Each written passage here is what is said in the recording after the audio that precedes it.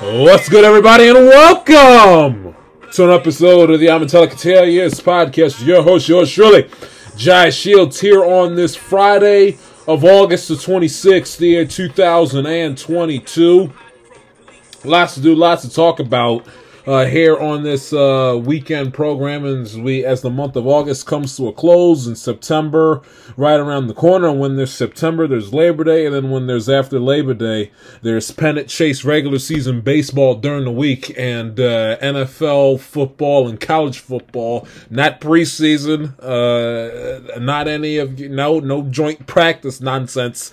It is a regular season college and NFL football during on Saturday and Sunday, and your local high school game on Friday night, and then of course Monday through Friday with a Monday night and a Thursday night football game mixed in during the week. It is pennant chase postseason baseball. Yes, sir, with my Baltimore Orioles, who I will get to a little bit later on in the program. I'll get to them. I will get to the New York Mets. I will touch on the New York and talk about the New York Yankees. I understand late to the party, but Vince Scully, Bill Russell, and Dawson have all passed away in between the last time that you and I conversed. We will memorialize them. Serena announcing her retirement prior to the U.S. Open, which will begin at the beginning of next week. We'll touch into that. Kevin Durant stays put. He and Joe Tsai and Sean Marks and Steve Nash. The logic has prevailed, and cooler heads have prevailed. So Kevin Durant's not going anywhere. He will still be a member of the Brooklyn Nets by the time they open up camp, in about a few weeks, and by the time the NBA regular season begins in mid-October. And also Big Ten football is headed elsewhere in the likes of Fox, CBS, and NBC. I'll get into that a little bit later on in the program. Yours truly, what am I going to say? Busy as hell with school, stress as hell with school, with work, trying to find fall internships to keep yours truly occupied as he's getting himself settled into another year at Morgan State University. Which explains why you haven't heard yours truly quite often, essentially all summer since the NBA Finals ended. You guys know that I love doing these shows, but when I don't want to half-ass the show for you and give you guys a substandard product. That's the first thing. Second thing is, if I don't have time, I don't have time. And then the third thing is, yours truly has got to, he's just dealing with a lot of stuff behind the scenes. So not that I'm saying that so you guys should have pity for me, but in my life at this point in time, at 20 years old during the summertime, it was one of the more busiest summers I've ever had in my life, for better or for worse, and which explains why you haven't gotten a whole lot out of me essentially since early July up until this point. With September coming around the corner, yours truly will be focused, yours truly will be disciplined, yours truly will be chomping at the bit to talk about the NFL season, the college football season, and of course the pennant chase and Major League Baseball with my Orioles still in the thick of things in the American League, along with the Mariners, along with the Guardians, the Blue Jays, and the Tampa Bay Rays for the wild card spot in the American League. Astros, the Yankees fighting back and forth for the number one seed in the American League. The Guardians and the Twins fighting each other tooth and nail to see who's going to win the American League Central. And of course, you have in the East with the Mets and the Braves fighting each other for supremacy in the National League. And in the National League East, it should be a lot of baseball to be talked about in the month of September compared to previous years, in large part because yours truly's baseball team is going to at least head into September 1st playing some meaningful games. And quite frankly, after the last few seasons that my Orioles have had, they collapsed in August and September of 2017. They were abysmal in 2018, unwatchable in 2019. 2020, they were somewhat decent, but that was at the end of the 60-game schedule. And then last year, I had stopped watching Oriole games for a full month around this time last year. So it will be a football and a baseball heavy show from now till say the first week of November when the World Series wraps up. It will be a football and baseball dominant show, so be prepared. If you're looking for me to break down the opening night games in the NBA, I could care less, and B, I will give my predictions. And if anything happens, say a fight between the Lakers and the Pistons like we saw last November, I will give you my 2 cents on it. But don't expect yours truly to get down into the nitty gritty of the NBA season until I put it to you like this: where my desk is set up in this little studio / bedroom that I do my show in. My desk is facing towards the window overlooking my backyard and back patio. The time that you guys should expect me to break down NBA basketball and basketball in general, as far as the play on the floor, there will be no green leaves on the trees by the time that happens. The patio furniture will be locked and stored away for the winter. And it'll be about 15 degrees with 6 feet of snow, with 6 inches of snow outside. So by the time you'll surely be breaking down NBA regular season basketball, it will be after Thanksgiving. I will give you my predictions, and if anything really newsworthy happens, I will be on top of it. But I can't. The NBA, it's hard for me to get into really until the holiday season. And the month of October with playoff baseball, and I'm not even talking about the Orioles being good, has nothing to do with it. But the Orioles being good, that just assures you that yours truly will not be that the NBA games he'll be watching in the month of October will be. And when I say few and far in between, I mean very few and far in between. Which goes to the issue of why the NBA. And I might as well get this off my chest and go on a little tangent here. Which goes to the point of why the NBA having their season start in mid-October makes absolutely no sense whatsoever. For quite a few reasons. For one, October, two sports rule the month of October. At least in my lifetime, as a as a lifelong sports fan, only 2 sports rule the roost in the month of October. That's football, because we're in the second month of the season. Season's still fairly fresh, fairly young, and second is playoff baseball. That's it. The only thing, and listen, and it's not that I have anything against the NBA or basketball. When it's springtime, when it's April, May, and June, I have the same thing. April, May, and June, those 3 spring months, and June, half spring, half summer, those 3 spring months, well, April with the draft, so we'll leave April alone. May and June, outside of the NFL schedule release, when do you guys hear me talk about NFL football? Unless it's something big happening in the news. In May and June. May and June, it's all about playoff basketball or hockey, if that's your forte, and baseball. That's it. Yours truly in May and June, it's baseball, basketball. That should be the primary focus of conversation. In September, October, same deal. It's baseball and it's football. November through February, basketball and football. And so on and so forth. But it makes no sense to me why.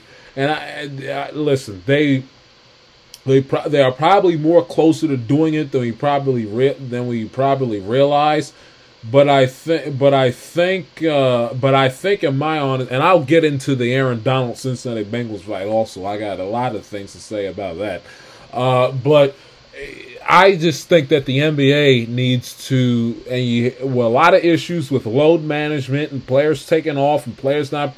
I think what the NBA ought to do, cut the season down from 82 games to 62 games. 82 games to 62 games. That's 20 games. That's essentially a month worth of game.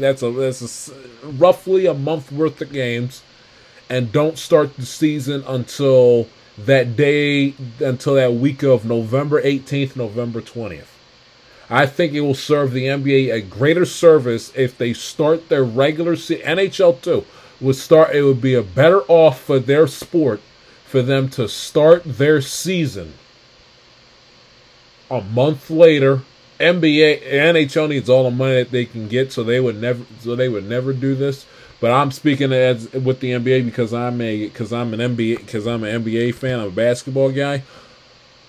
They'd be better off cutting off 20 games out of the schedule to give their players less inclined opportunities for them to take frequent nights off, and to lessen the load management stuff. And if you do that, you roughly cut a month out. You get rid of the month of October,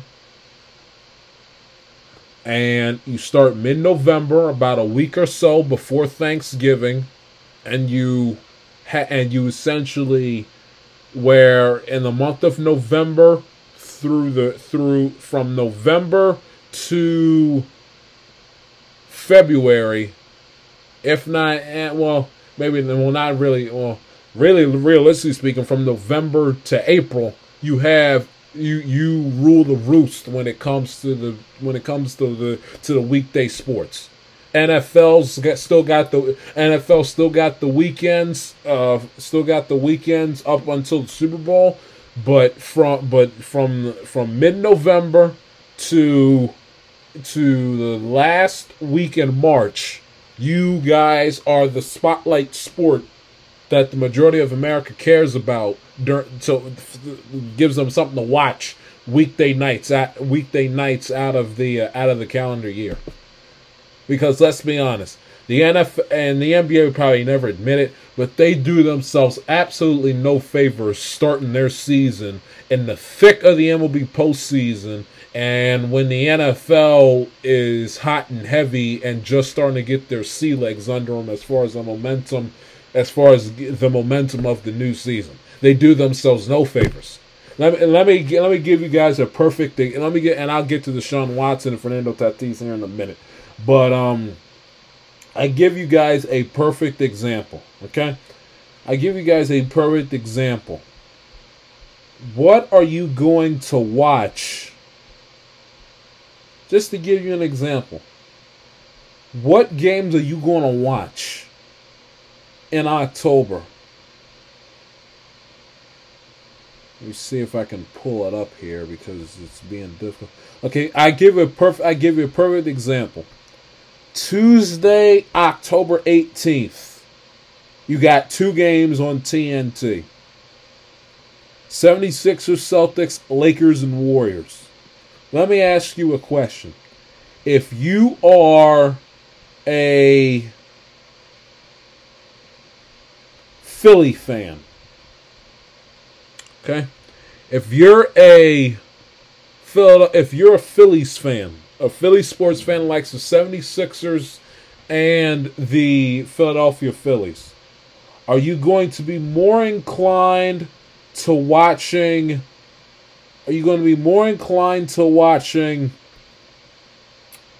the Phillies play in a postseason series against, let's say for the sake of conversation, they make it to the NLCS? If you're a Philly fan, are you going to be more inclined to watch Game 1 of 82, Celtics and 76ers? Or are you going to be more inclined to watching, just for the sake of conversation here, Phillies and Dodgers Game 1 of the NLCS? Most likely on FS1, but still. Game 1 of the National League pennant compared to Game 1 of a tedious 82-game 6-month schedule. Let me give you another example. Okay? You don't want that one? Let me see if I can give you one. Let me see if I can give you one later on. Let me see if I can give you later on let me see if I can give you a schedule later on that same week. Okay. Let me see, because I know that the NBA has the Knicks playing on ESPN one of those days, and the city of New York is going to temporarily not give a damn about New York basketball, especially in the month of October, where you have the Yankees and the Mets that will have the New York sports spotlight from Monday through Friday, barring a Thursday night or Monday night game. Let me just go down here. October of what is this? Let's do the let's see.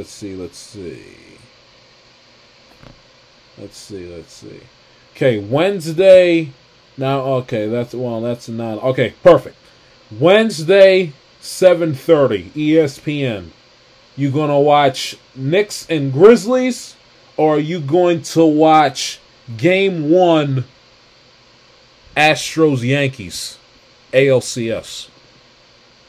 Are you going to, on the 20th, are you going to watch Bucks and 76ers, or are you going to watch, going to the NFL schedule now, or are you going to watch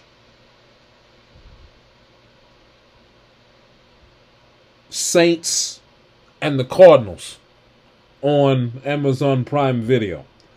Are you going to watch Clippers and Lakers for the 9,000th time, or are you going to watch Game 2 of the ALCS between the Yankees and the Astros? What's the point I'm trying to make here?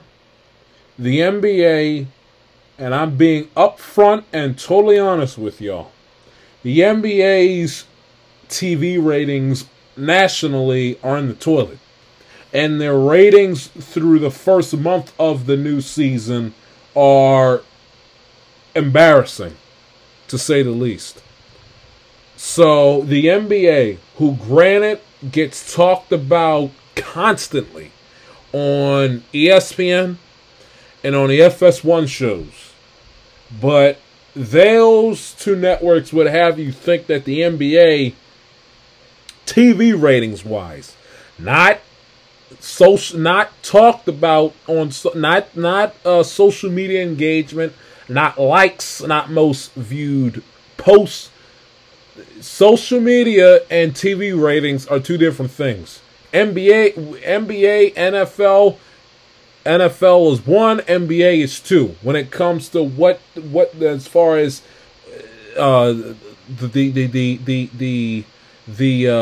what hits the nerve, what hits the spot for the younger sports fan, at least by the likes of social media. But when it comes to the actual TV ratings, it's not even close. Not to say that any sport is close, but the NFL is up here, and the NBA is along the lines of Major League Baseball. And Major League Baseball rarely, if ever, gets talked about on cable sports outside of the on the cable sports channels outside of MLB Network and MLB Whip Around on FS1 at 11 o'clock at night. Yet their ratings are essentially one and the same.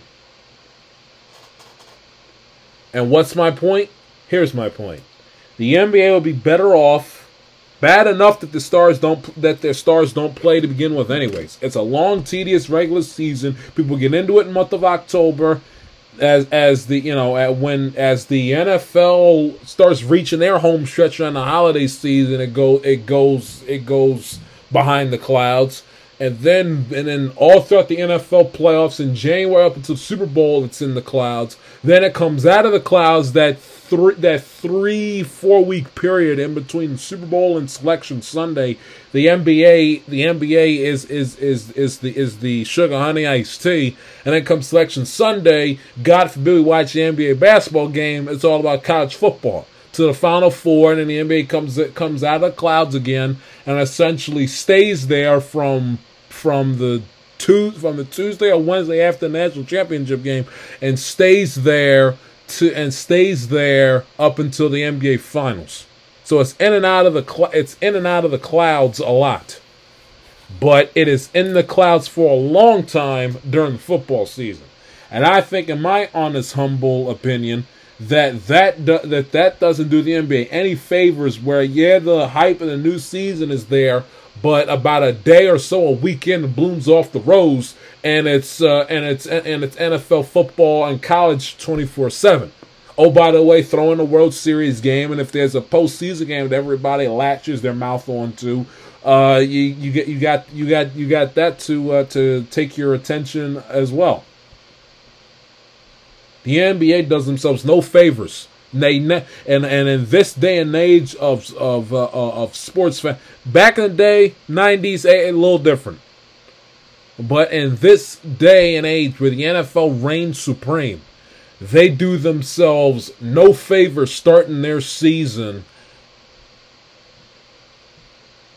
Now, they can't avoid the NFL season per se, but they can avoid baseball, because, not to say that baseball is bigger than the NBA per se, because it isn't, but playoff baseball in a lot of the markets where there are also NBA teams, New York, Philadelphia, if they make it, Atlanta, Houston, Los Angeles to a certain, not Los Angeles is kind of 50-50, but again, the Dodgers are, and those markets, playoff baseball is going to mean more to those cities, whether it's the Astros, the Yankees, the Mets, the Phillies, their teams playing in the playoffs will mean more in those series throughout the week and a month in mid-October than Game 5 of 82 in a 6-month long season. So if I'm the NBA, I swallow my pride, bite the bullet, throw the players a bone, shorten the schedule up to 62 games, and start the season in mid-November, where at least, again, throughout the weekday you have the calendar all to yourself. Not that many people are going to watch early regular season NBA basketball up against playoff baseball and a Thursday night and Monday night game that we like. Thursday, Monday Night Football, we'll find it on Amazon Prime, and we'll go to Buck and Aikman on ESPN and ABC Monday night. And oh, by the way, postseason baseball they would have it all to themselves, theoretically speaking, on Monday, Tuesday, Wednesday, and Friday nights. October is way too, and people say, well, October is the greatest sports month of the year. You got football, you got playoff baseball, NBA, right? Yeah, that's great, but in all objectivity, basketball is down to the serious sports fan. The sport that's starting anew does not hold a candle to the league that's playing its playoffs, that's playing their postseason, and then the sport that rules the NFL. Hockey and the NBA can't hold a candle to playoff baseball and regular season NFL football. One of the two greatest things in sports is playoff baseball and the sport of football. Regardless, regular season playoffs, take your pick. They can't hold a candle to those two as far as the intensity and the level and quality of play. So both sports do themselves no favors. NBA especially do themselves no favors starting in mid-October. They're better off biting the bullet, waiting until the World Series ends and playoff baseball's out of the way, and starting their season in mid-November. They're better off doing that. They're better off doing it. Especially in cities, in the cities like I mentioned, the Houston Rockets are unwatchable, folks. Houston Rockets are not going to be a very good basketball team. Spoiler alert, in 2022, 2023. more Houstonians they'll grin and bear Lovie Smith and their pathetic Texan squad on Sundays, but throughout the week they will be chomping at the bit and packing Minute Maid Park, and the city will be buzzing with orange and blue for the Houston Astros in the month of October. Game one and two in their building against the New York Yankees, or against the Seattle Mariners if they make a surprise push. Houston will be more wrapped up in the Astros than they will be the Rockets come mid-October. New York City will be more wrapped up on Jets Giants on Sundays and Mets Yankees during the week, trying to run into each other one more time for the Subway Series and the World Series. Both teams, you can basically bet your bottom dollar, will be competing in both competing in both league championships. They'll be more wrapped up in that than they will be the New York Knicks. With the New York Knicks with Julius Randle and that ragamuffin bunch, ham and egging their way to win what? To win 50 games. I mean, no, thank you.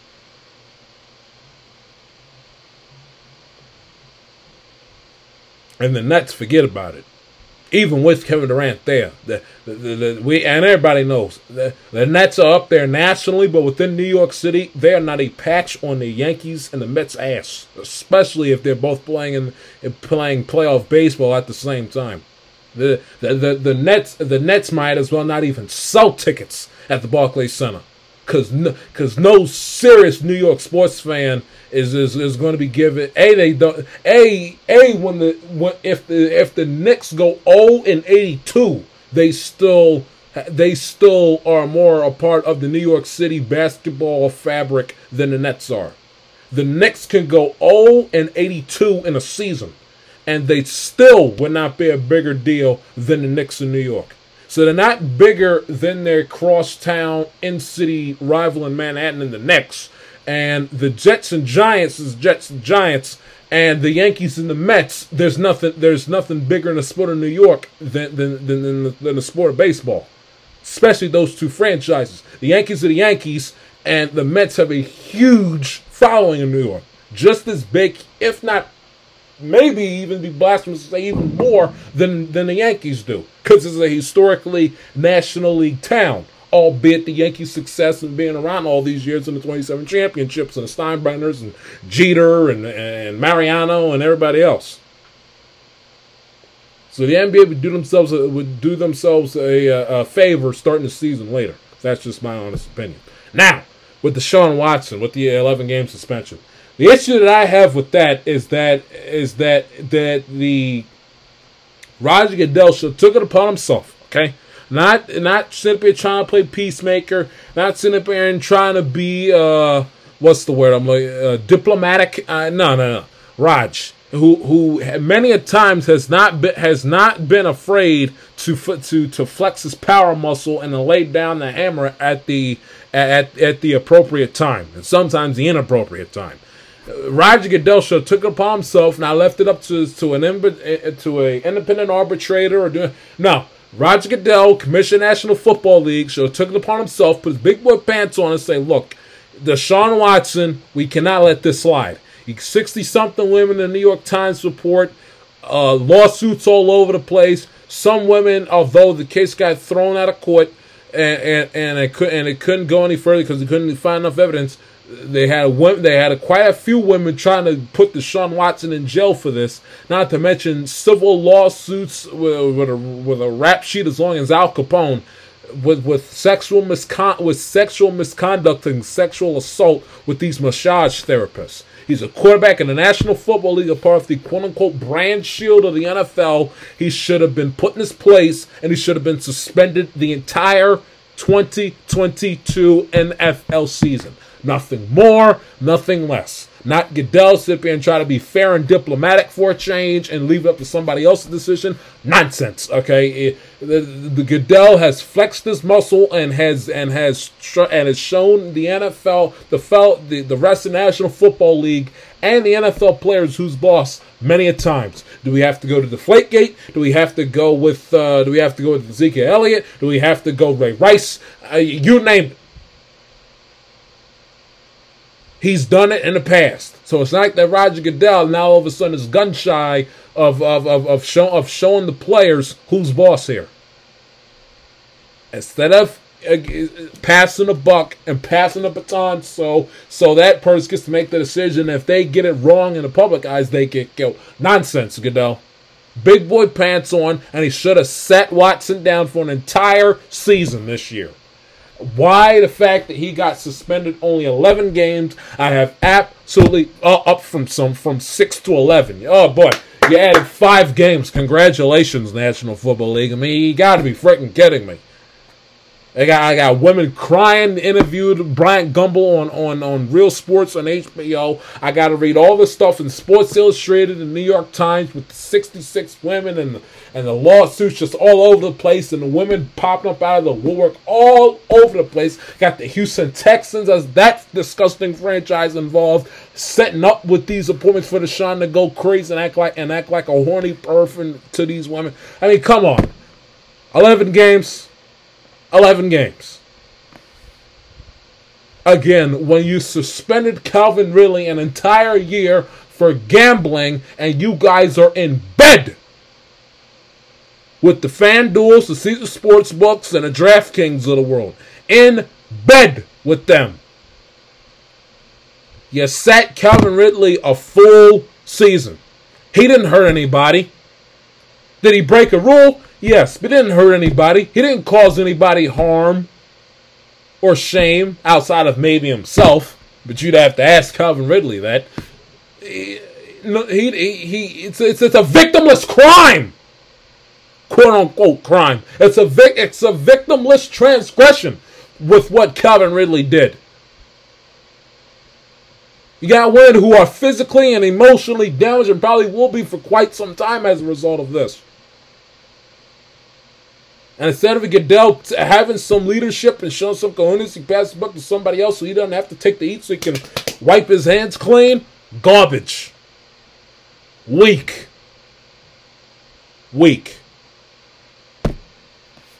Watson should have been suspended the entire 2022 season. No ifs, ands, or buts about it. Oh, and did you see who's his first game back? The Houston Texans. You kidding me? Are you kidding me?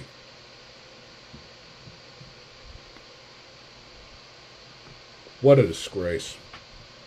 An absolute disgrace. Fernando Tatis Jr., speaking of disgrace, got hit across the hand, 80-game suspension, use of PEDs. And I got his agent putting up statements with the ringworm. Yeah, Fernando Tatis Jr., now listen, he's young, he's 23 years of age, so he's 3 years older than yours truly. So I'm not going to sit here and condemn him, come from the standpoint of a 40-something, 50-something, 60, 70-something-year-old man. I'm not going to do that. But what I will say is, you're Fernando Tatis. You got to walk in what you are. You got to walk in the promise that is upon your life. You got to walk on the anointing. You got to walk. I sound like a pastor here, but I'm trying to make a point.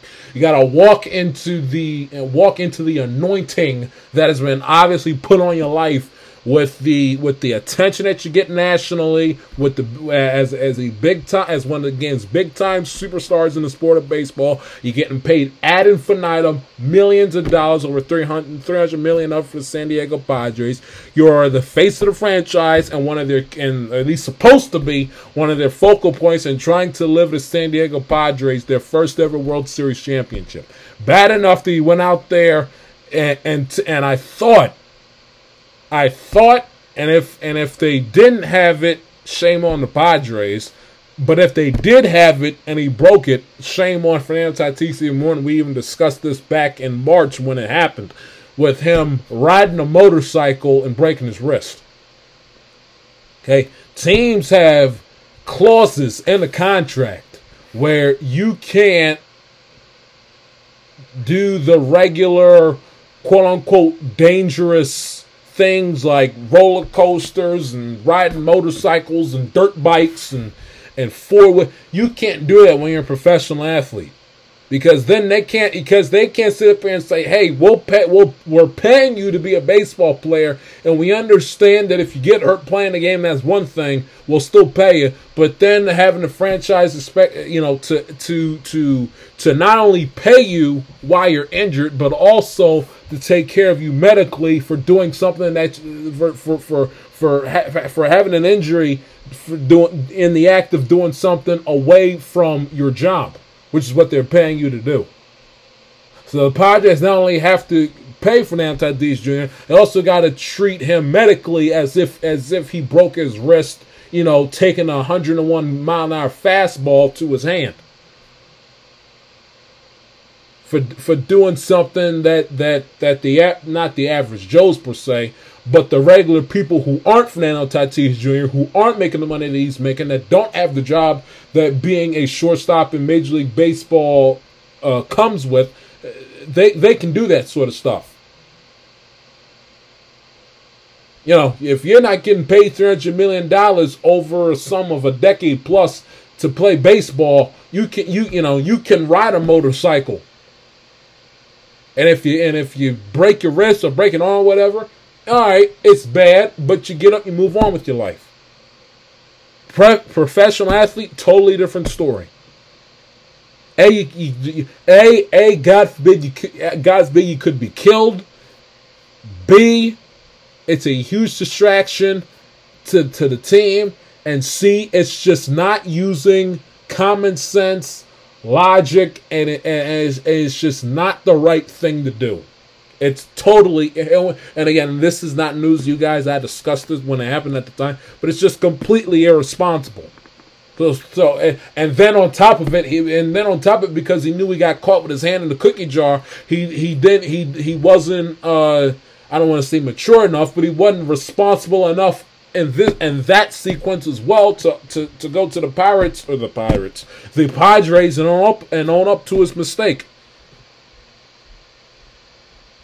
And then he gets caught, and then with the PEDs because of quote unquote ringworm. I mean, it's 2022. If we don't know at this point as Major League Baseball players what's a steroid and what's not a steroid, what are we doing here?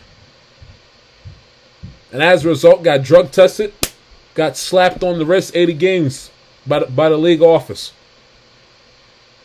So not only were we most probably not going to see Fernando Tatis this season, we're not going to see him for the first half of next season, or whatever half or whatever portion of the season is left when his wrist is fully healed and he gets a clean bill of health, ready to play baseball games at the major league level again.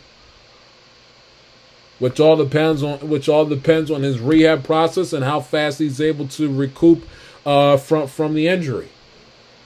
So let's say he's raring to go. In a perfect world, he's raring to go by opening day. We won't see Fernando Tatis till mid-July. Let's say that his wrist isn't fully healed a month into the season in April. We won't see him till around this time next year then.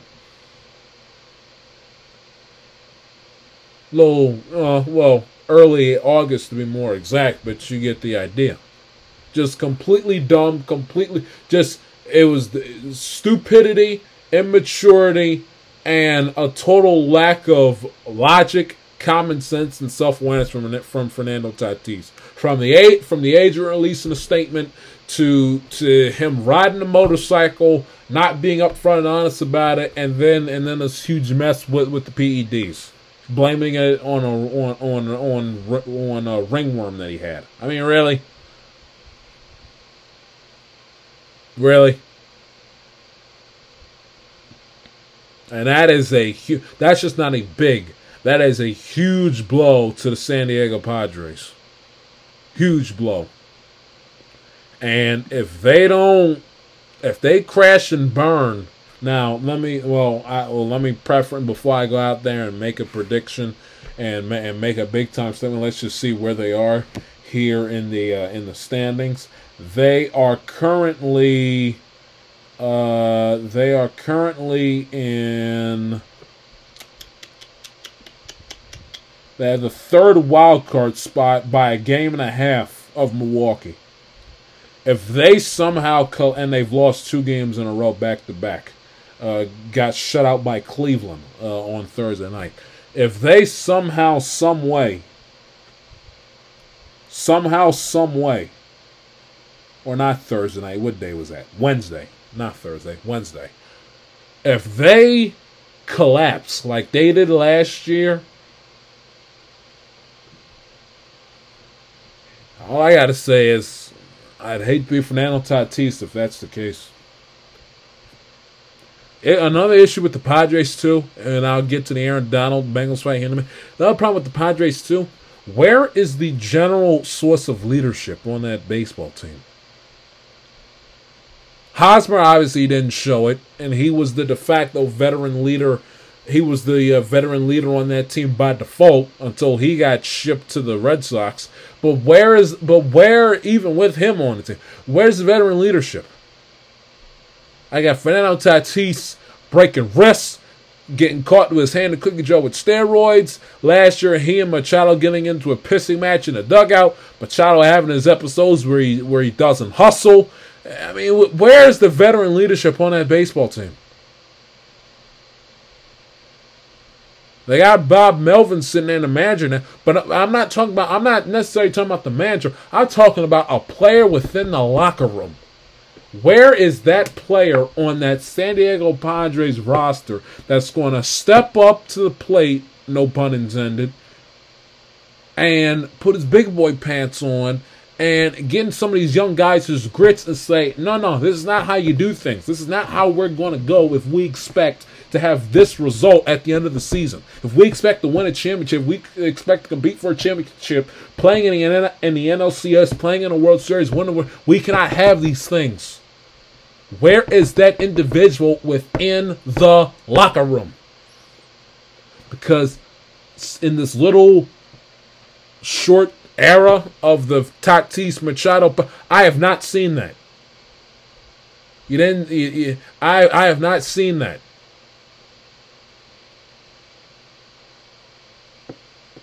I haven't seen it. And either somebody within, or they need to go get somebody that has that in them. And don't let it be Mike Clevenger chastising Fernando Tatis, and he was running around bar hopping 2 years ago, getting everybody sick on the Indian squad, farting around and lying with COVID, and not wearing a mask and everything. So it can't be him either. Just getting started. I'll give you my 2 cents on this Aaron Donald Bengals fight. The Amatella Catalias podcast will continue.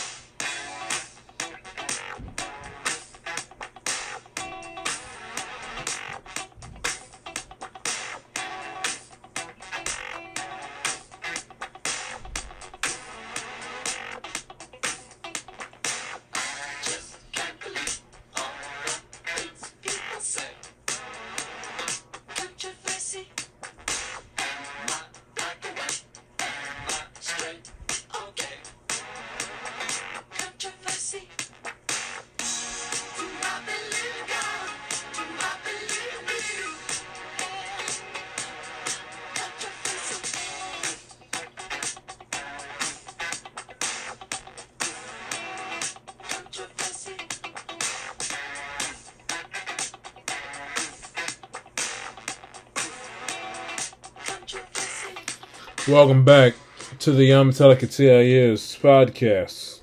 It's switching gears now to the National Football League, I tell you, and in case you didn't see it, when I saw this, you know, if you know me at all from the years I've been doing this show, you know that I was chomping at the bit to say something regarding this fight that took place on Thursday afternoon regarding the Los Angeles Rams and my Cincinnati Bengals.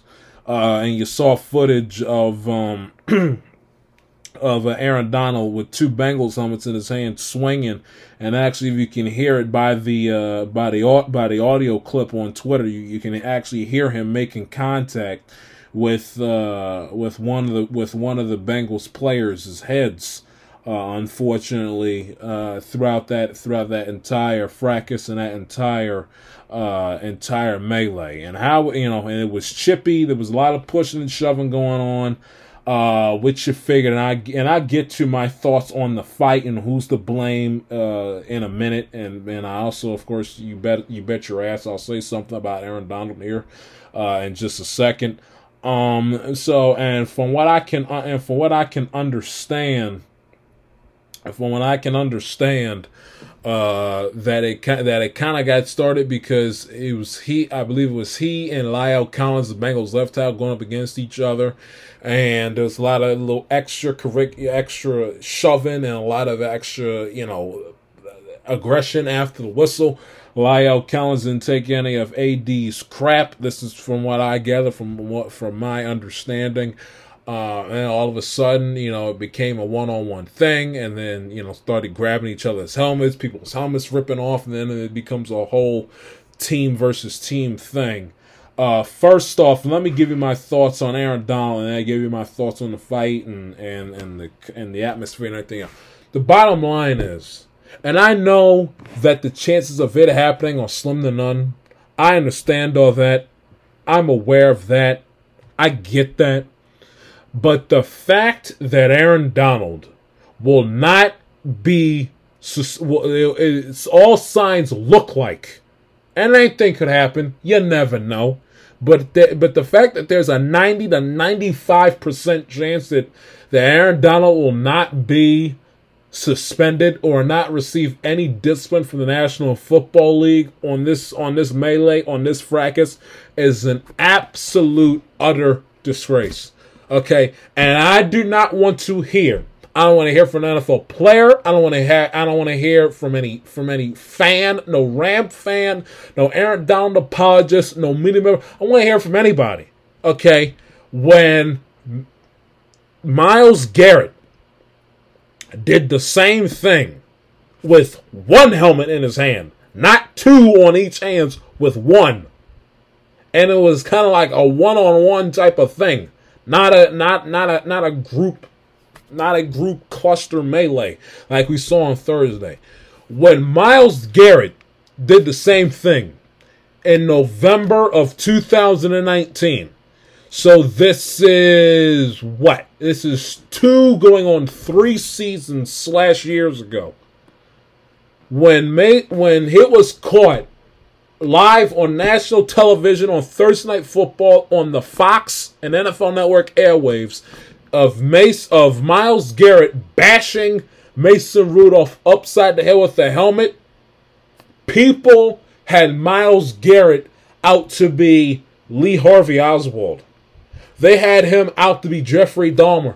They had Myles Garrett out to be a mentally sick serial killer that should have served 10 to 25 years in the federal penitentiary. I am not excusing what Myles Garrett did. There's no way in hell am I saying that what he did on that night in November against the Pittsburgh Steelers and Mason Rudolph was right, was justified, nor am I condoning it. But when you had people on television, on radio, on social media, making Myles Garrett out to be a bad guy, like he was the one that was sexually assaulting women, a la his teammate Deshaun Watson.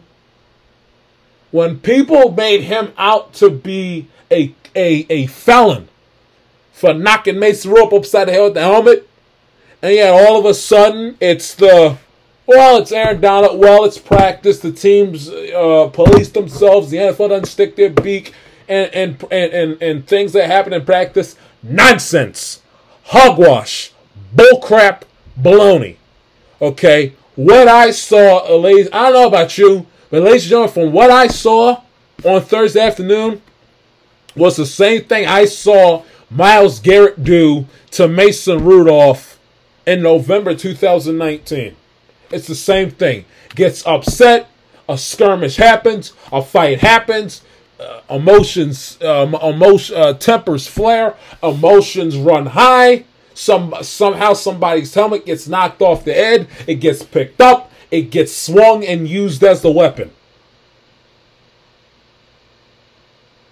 So the idea that it's just another run-of-the-mill joint practice NFL training camp fight is hogwash. This is not just another one. Now I understand it is probably those situations where helmets have come off and they've been used as well. I'm not saying that it's the first time it's ever happened. That's not at all what I'm saying. What I'm saying is that it's not one of your run-of-the-mill fights where it's okay, you record, okay, who threw punches, this, that, and the other. You know, cooler heads will prevail. Not that big of a deal. How you doing? Keep it moving. Both teams go their separate ways, and then that'll be the end of the conversation. No, no. All right. People were appalled. I remember it wasn't that long ago. It was 2019. People were appalled. You can go find the tweets. You can go find the Instagram posts. You can go find the TV clips. People were appalled seeing Myles Garrett use a football helmet as a weapon to try to seriously injure Mason Rudolph. What is the difference between what Garrett did and what Aaron Donald did? Because to me, and I don't want to hear the crap, well, Jai, you're a Bengals fan, you're biased. That's nonsense. He could have pulled this crap against the San Francisco 49ers. I'd still be sitting up here kicking and screaming. There's no difference outside of the environment and the venue of in which both altercations occurred in. So you mean to tell me that one incident should be treated one way because it happened in this certain setting, and because the other one happened in a totally different setting, that option B shouldn't get, and that player B shouldn't get the same punishment as player A because it was in a different environment in which the same transgression occurred? Does that make any lick of sense to you? So let me get this straight. Someone who robbed the bank robbed a bank while it's closed gets caught, gets the same jail time, yet the person who robbed the bank in the daytime when it was open, so they didn't. So the person that robs the bank in the daytime shouldn't get the same penalty as someone that robbed the bank at nighttime when it was closed, because of the fact that it was in a daylight and everybody could see it, and compared to the person that robbed the bank at night where nobody could see it. They both robbed the bank. They both stole, but yet one person's punishment should be opposite from the other. Because of the setting and circumstances, the wind was blowing at this certain direction, at this certain time of the day, the sun was shining at this moment in time, the moon apex was that far away from the North Pole, on Earth. Bullcrap. It's the same frickin' transgression. It's the same wrong, heinous action. Two different players, against two different teams, but it's still the same damn thing. One occurred on the national spotlight on Thursday Night Football, and the other occurred in a training camp practice in August that wasn't televised, that was lucky to be caught on camera. One punishment, no. I don't care I don't care who it happened in front of. I don't care if it was a preseason game, a regular season game, a playoff game, a Super Bowl, training camp practice in November, August, January, June, July, April Fool's Day. I am not interested what day it happened, what month of the calendar it happened, if it happened on television, on Fox, CBS, NBC, USA, PBS, CBS, ESPN, TNT, True TV, Paramount Network. I am not interested in any of that. What I am interested in is that a football player that's as big as a freaking house, that has the strength of 2 semi-trucks, took 2 helmets and bashed a player upside the head with the helmet when he's arguably, and not even arguably, the strongest player on the football field. And he took a helmet, used it as a weapon, and knocked the player upside the head with it. That's what I do care about. Because it's all fun and games, and it's all just another run-of-the-mill training camp brouhaha, and just another run-of-the-mill joint practice gone wrong.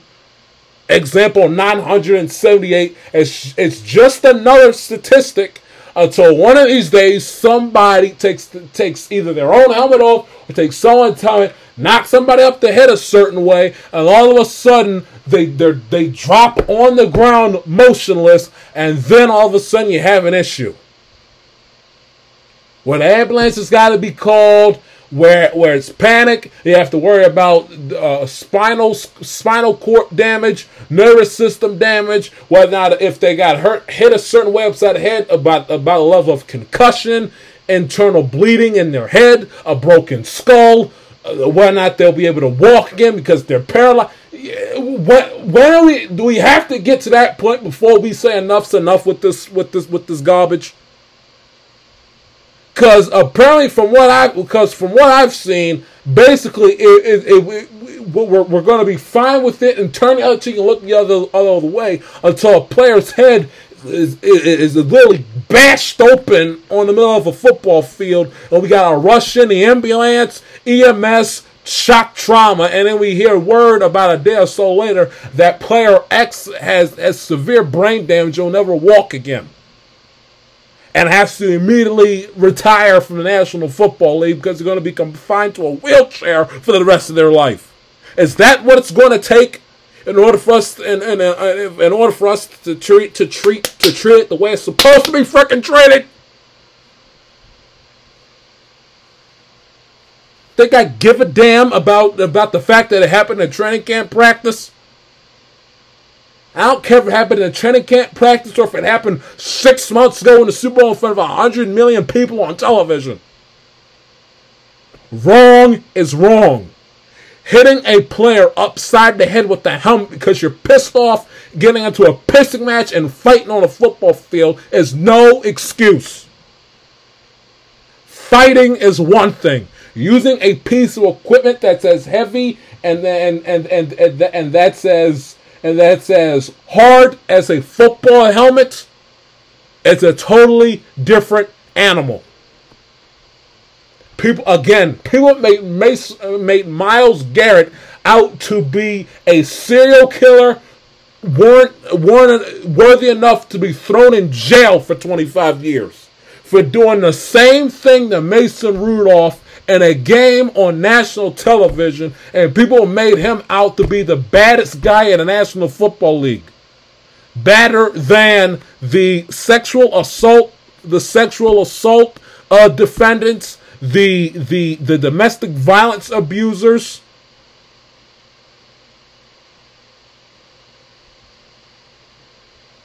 and the other ex-convicts that have played throughout the National Football League. There was a time, I remember this, I don't know if any of you guys don't, but I am old enough to remember, where people made Myles Garrett out to be essentially freaking Greg Hardy for knocking Mason Rudolph upside the head with a helmet in a football fight.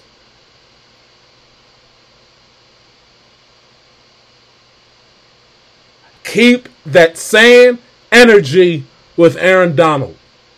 I don't care. I don't give a damn about Aaron Donald's prowess and his greatness as a defensive lineman in the National Football League to the likes of Lawrence Taylor.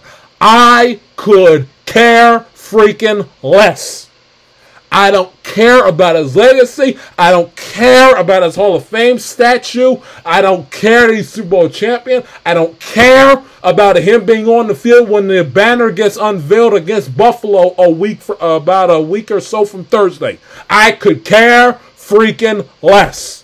What I do care about is him using an opponent's helmet, two of them, one in each hand, as big and as strong and powerful as a man as he is, using two helmets in his hand and using them as weapons in a football fight.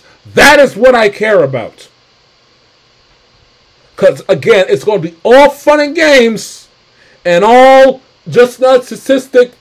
Wipe your hands, clean dirt off your shoulder until one of these days it's going to happen and somebody's going to get seriously freaking injured. And God forbid, knock on wood, killed. Is that what it's going to take? Because they're saying, well, the NFL's not going to do anything because they police themselves in all practices. Okay, fine. Let's say the player that Aaron Donald makes contact with, his nervous system goes into shock and he falls down on his back, has to get rushed to the hospital, and he's got damage to his head and the spinal cord. Then what? What you gonna let Aaron Donald stand out there on the field when they're raising the banner and there's a player in the hospital? Can't walk? Where is the consistency on this? We'll let it go because thank God nobody got hurt. What if somebody did get hurt? Then you call for a suspension?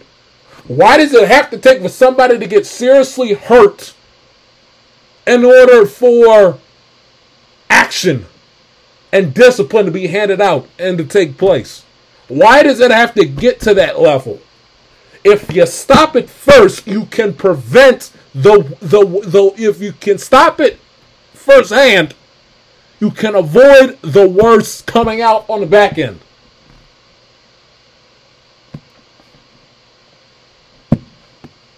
You can stop a catastrophe before it has an opportunity to get that far.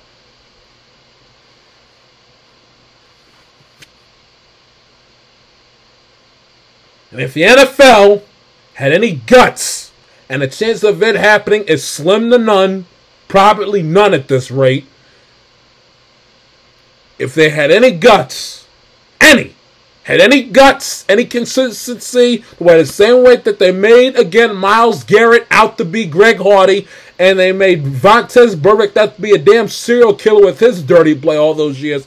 Yeah, if they had any guts and had any consistency, they would hand Aaron Donald I would take a 4 to 6 game suspension and a hefty fine. Okay? Hefty fine. They canned Brady a full year for deflating footballs. They canned Ridley a full season for betting on games when they're in bed with the gambling companies. Yet, sexually assault women, or in Donald's case, not that he's going to face any charges from the Cincinnati Police Department, but assault a man with a helmet on a football field, you get a pass. Really? Really? The NFL has suspended many a player for doing less. Yet because it happened in the confines of practice, nothing gets done. Be it if Aaron Donald were to have done this 6 months ago in the Super Bowl, or were to do it Saturday against the Bengals in a preseason game, it'd be a different story. You see where the logic and the common sense goes out the window, and the glaring inconsistency of this. Simply say, well, we'll let the Rams handle it. We'll let the Rams discipline themselves. Oh, good. Yeah, that'll work. Yeah, Aaron Donald, the Rams in-house will sit Aaron Donald a game. Or will sit him the first 4 to 6 games in a new season. Yeah, that's what they'll do. NFL ought to either you got 2 options: get rid of and can the joint practices, or 2, have it within your authority that if any of these fights break out and somebody uses a helmet and goes Myles Garrett on somebody, that you have the right to review the footage, review the tape, count numbers, hand down hefty fines and suspensions. You got 2 choices, National Football League. Which one will you take? Because you can't continue to have these joint practices, have players get into fights, and then allowing and basically have that gray area and that loophole where it's fair game. Everybody, you know, if I can take my cleat off and gouge your eyes out with the cleat, I'm allowed to do that because it's under the quote unquote umbrella of a practice, not in game scenario, where it's up to the team to discipline the player, not the National Football League. Or if I want to take my helmet and bash your head in and give you brain damage and crack your skull.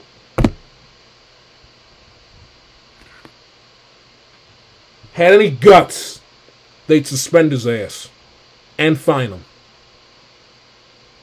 Because the NFL, too preoccupied with the ratings and the pomp and the circumstance of that stupid asinine kickoff game, and the pomp and circumstances of unveiling that damn banner with the Rams at SoFi, he'll be out there on the sideline. And that is the joke, and that is an absolute disgrace.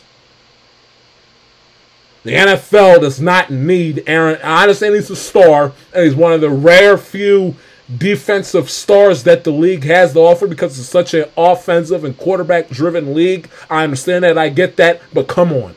The NFL ratings will not plummet 40% because Aaron Donald is sitting in a Southern California mansion, sitting on his couch when they're unveiling the Super Bowl banner at SoFi Stadium. If Allen are playing, if Diggs is playing, if Stafford, Cooper Kupp are playing, Von Miller, who was on the Rams championship team as well, who will get his ring too probably during that ceremony. No, the NFL will be fine. It'll be the first NFL game of consequence since Super Bowl. It's on NBC. Again, the defending champion against everybody and their mother has crowned out to be the Super Bowl champion, even though they haven't even gotten past the AFC championship game yet. The National Football League will be fine if Aaron Donald doesn't play in the game. Not in the NFL's mind, but that is the truth.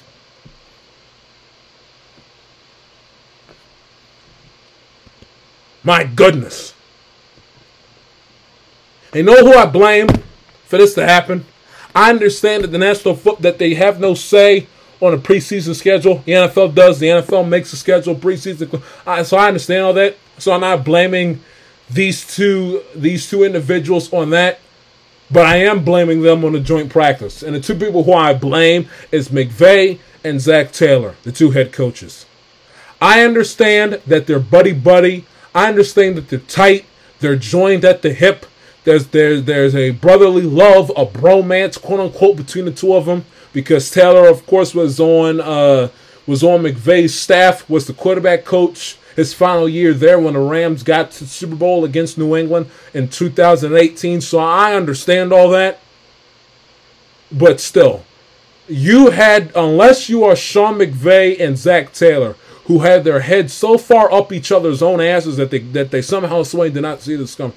You had to be a complete and utter idiot to think that the Rams and the Bengals, who fought tooth and nail down to almost the final few seconds, Super Bowl 56, 6 months, you had to be a complete idiot not to expect these 2 teams to not get into a little bit of a dust-up in training camp practices in mid-August. You had to be a complete idiot and clueless buffoon to think otherwise. A complete idiot and buffoon. As Richard Sherman said, Who in the world thought it was a brilliant idea to schedule these two teams Super Bowl rematch in a joint training camp practice? Who thought it was a good idea? Who thought? What Zach Taylor and Sean McVay? Boy genius and diet Sean McVay. Really? I mean, looking at it for what you gotta laugh. I mean, you absolutely got. I mean, the only people that outside of Aaron Donald that look dumber in this sequence are the two head coaches. And this not only falls for them, that goes for these joint practices in general. Okay? Newsflash, NFL head coaches. I understand you guys are part of the coaching fraternity. I understand at one time or another you guys have either seen each other or worked for each other and or with each other. But I understand all that. I get that. But these NFL head coaches have to get it through their heads. These players in training camp, no less, don't give a damn about your little kinship, about your little friendship, about your little brotherhood and the fact that you guys coached with each other for X amount of years. They're not interested in that. They could care less. They're sitting there either A, trying to get ready for the upcoming season, or B, trying to make sure that they have a job come September and they make the final 53. And from that, they get on the starting roster. Training camp, that is all the players care about. If they're regular on the roster, a la Donald, a la Cup, Stafford, Burrow, Chase, Jesse Bates, Owuzie, Lyle Collins, all you're concerned about is getting ready for the 2022 regular season. You're the Rams, you're focused on getting ready for Buffalo. If you're the Bengals, you're focused and trying to get yourself ready. If you're a regular player on that roster, a returning player on that roster, getting ready to play the Steelers come week 1. And if you're a non-drafted free agent, a player off of somebody's practice squad, or somebody got signed on the cheap in free agency, you're occupied and concerned with trying to make sure that by training camp's end, you're still on the team and you have a job. That you make the final 53.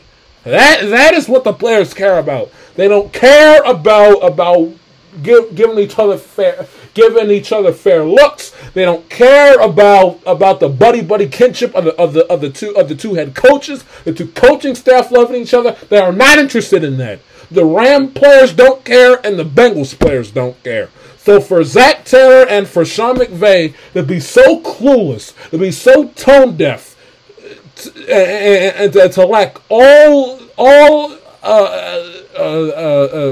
object of reality, common sense, and logic, scheduling a joint practice between two teams that fought to the death almost in the Super Bowl last year, not even last year, 6 months ago, is beyond idiotic and stupid. It is mind-boggling how dumb that is.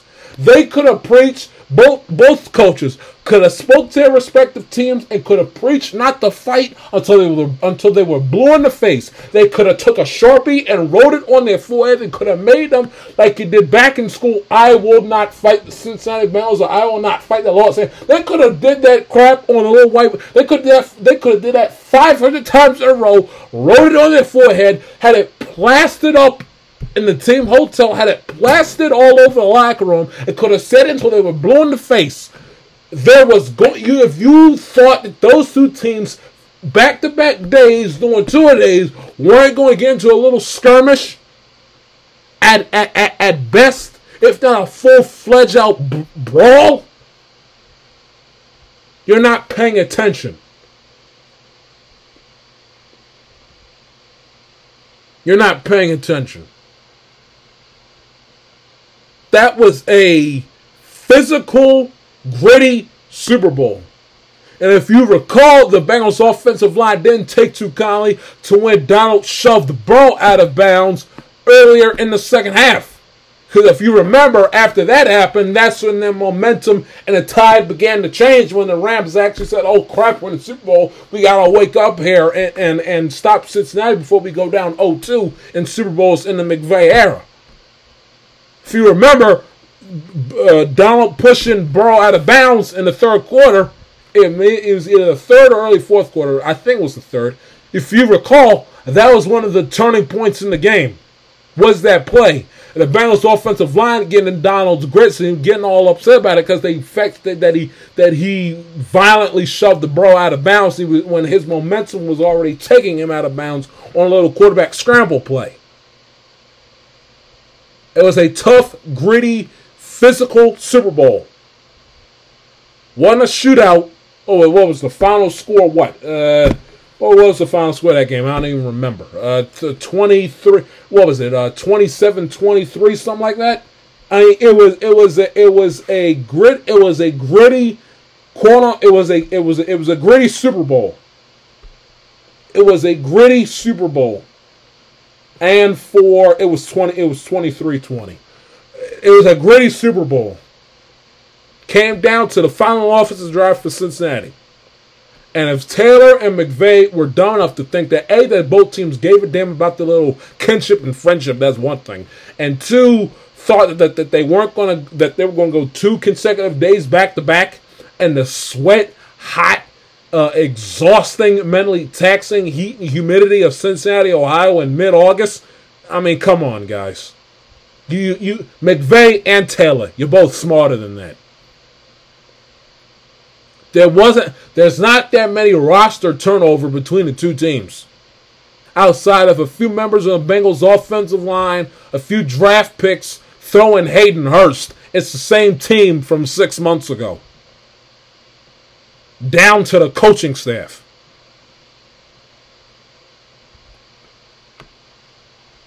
If you didn't expect a little fracas to happen, you weren't paying attention.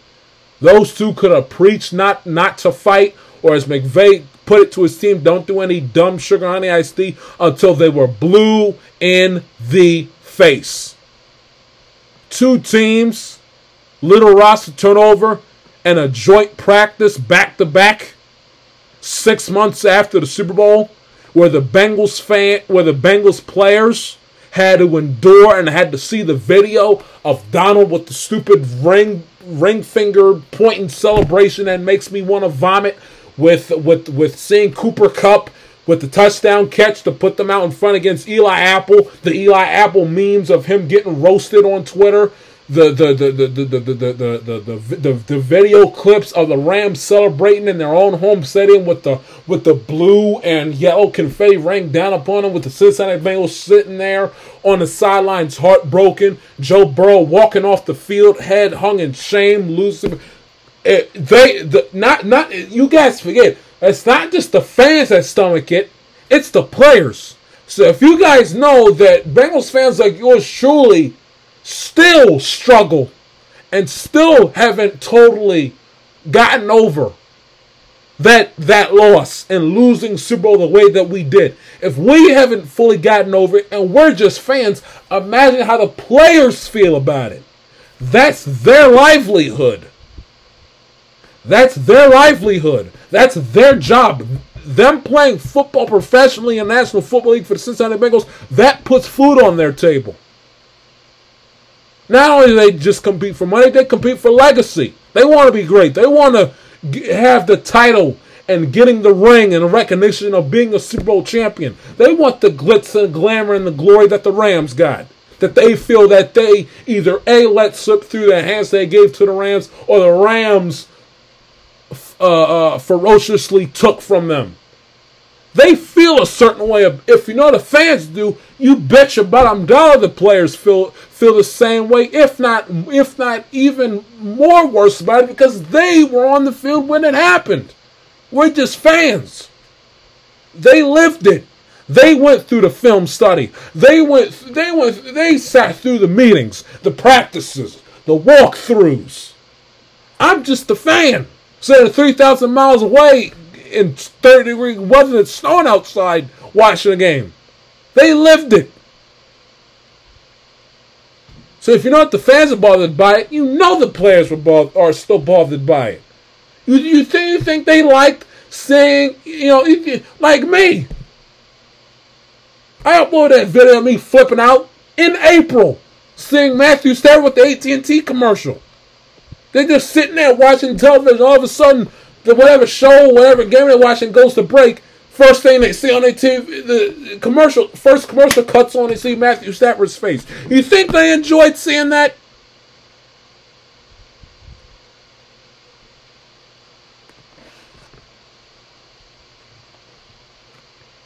And I guarantee it. And this also allows me to get into the Jesse Bates holdout thing. And I tweeted it. It was either one or two things that brought Jesse back. Either seeing Dax Hill, the defensive back out of Michigan, ball out the way he's had all through training camp and throughout the preseason. It was either seeing him ball out and Jesse saying to himself, these guys are essentially fully prepared and ready to replace me. So I got to come back and show them that I'm still here and show them what I'm still capable of. Or two, he was reminded of what went down at SoFi 6 months ago when he heard that the Rams were coming to town for the joint practices.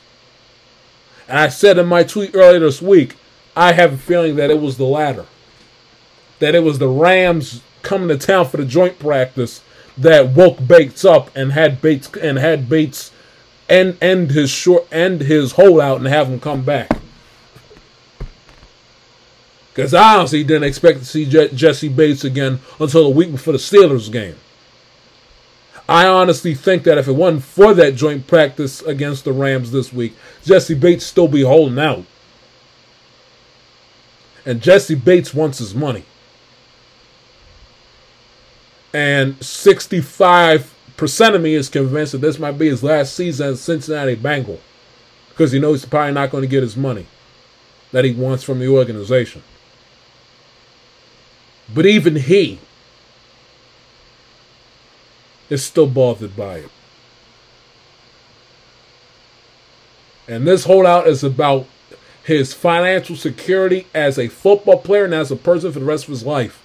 But even Jesse, in the midst of a holdout, trying to get a new contract to give himself a better quality, give himself and his family a better quality of life, even he, this is me guessing and this is me speculating, but I feel confident to say without fear of contradiction, even in the midst of all of this, Jesse said, wait, we got a joint practice against the Rams this week? All of a sudden, money and personal gain and ego went all out the window. And I guarantee you, Jesse's memory went back 6 months ago to what he felt and how he felt during that final drive when his defense gave up the go-ahead touchdown to Cooper Kupp and the Rams. And that feeling of them being down in the dumps and just crushed and heartbroken, losing the Super Bowl to the Rams. I guarantee you that went through his mind in the process of him coming back. I guarantee you. But if the NFL had any guts, they'd sit Aaron Donald's ass a good little while and not leave it to the Rams to discipline himself, have him sit out a series against the Bills in a couple of weeks. Take a break.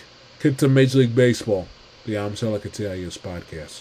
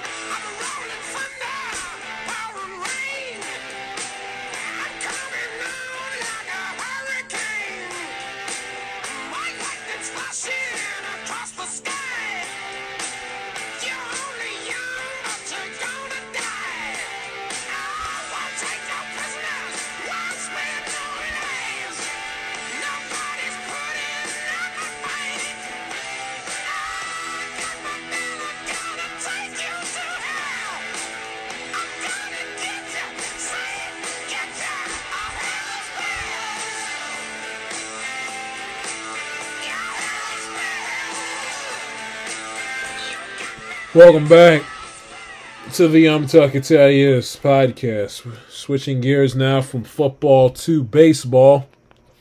Three teams I want to touch on as we head into the weekend. We'll do the New York teams first, and then save my Orioles for last.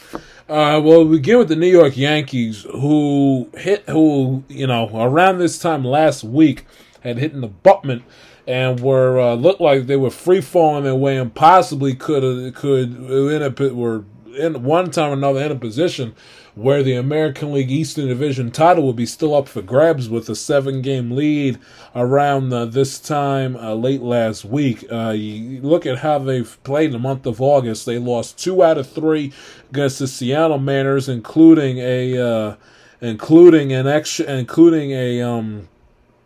that's a Yankee Stadium. I'm looking at the wrong thing. They lost. Well, technically I'm right because they lost the season series to Seattle, losing 2 out of 3 at Yankee Stadium, and then 2 out of 3 in Seattle the following week. They opened up August losing 2 out of 3 against the Seattle Mariners. They got swept by the St. Louis Cardinals in St. Louis. They lost 2 out of 3 out of Seattle, like I had already mentioned, in Seattle the following week, including a 1-0 loss on Tuesday, August 9th, where the Yankees ran into about 9 million outs on the base paths. One of the worst base running clinics you can ever put on.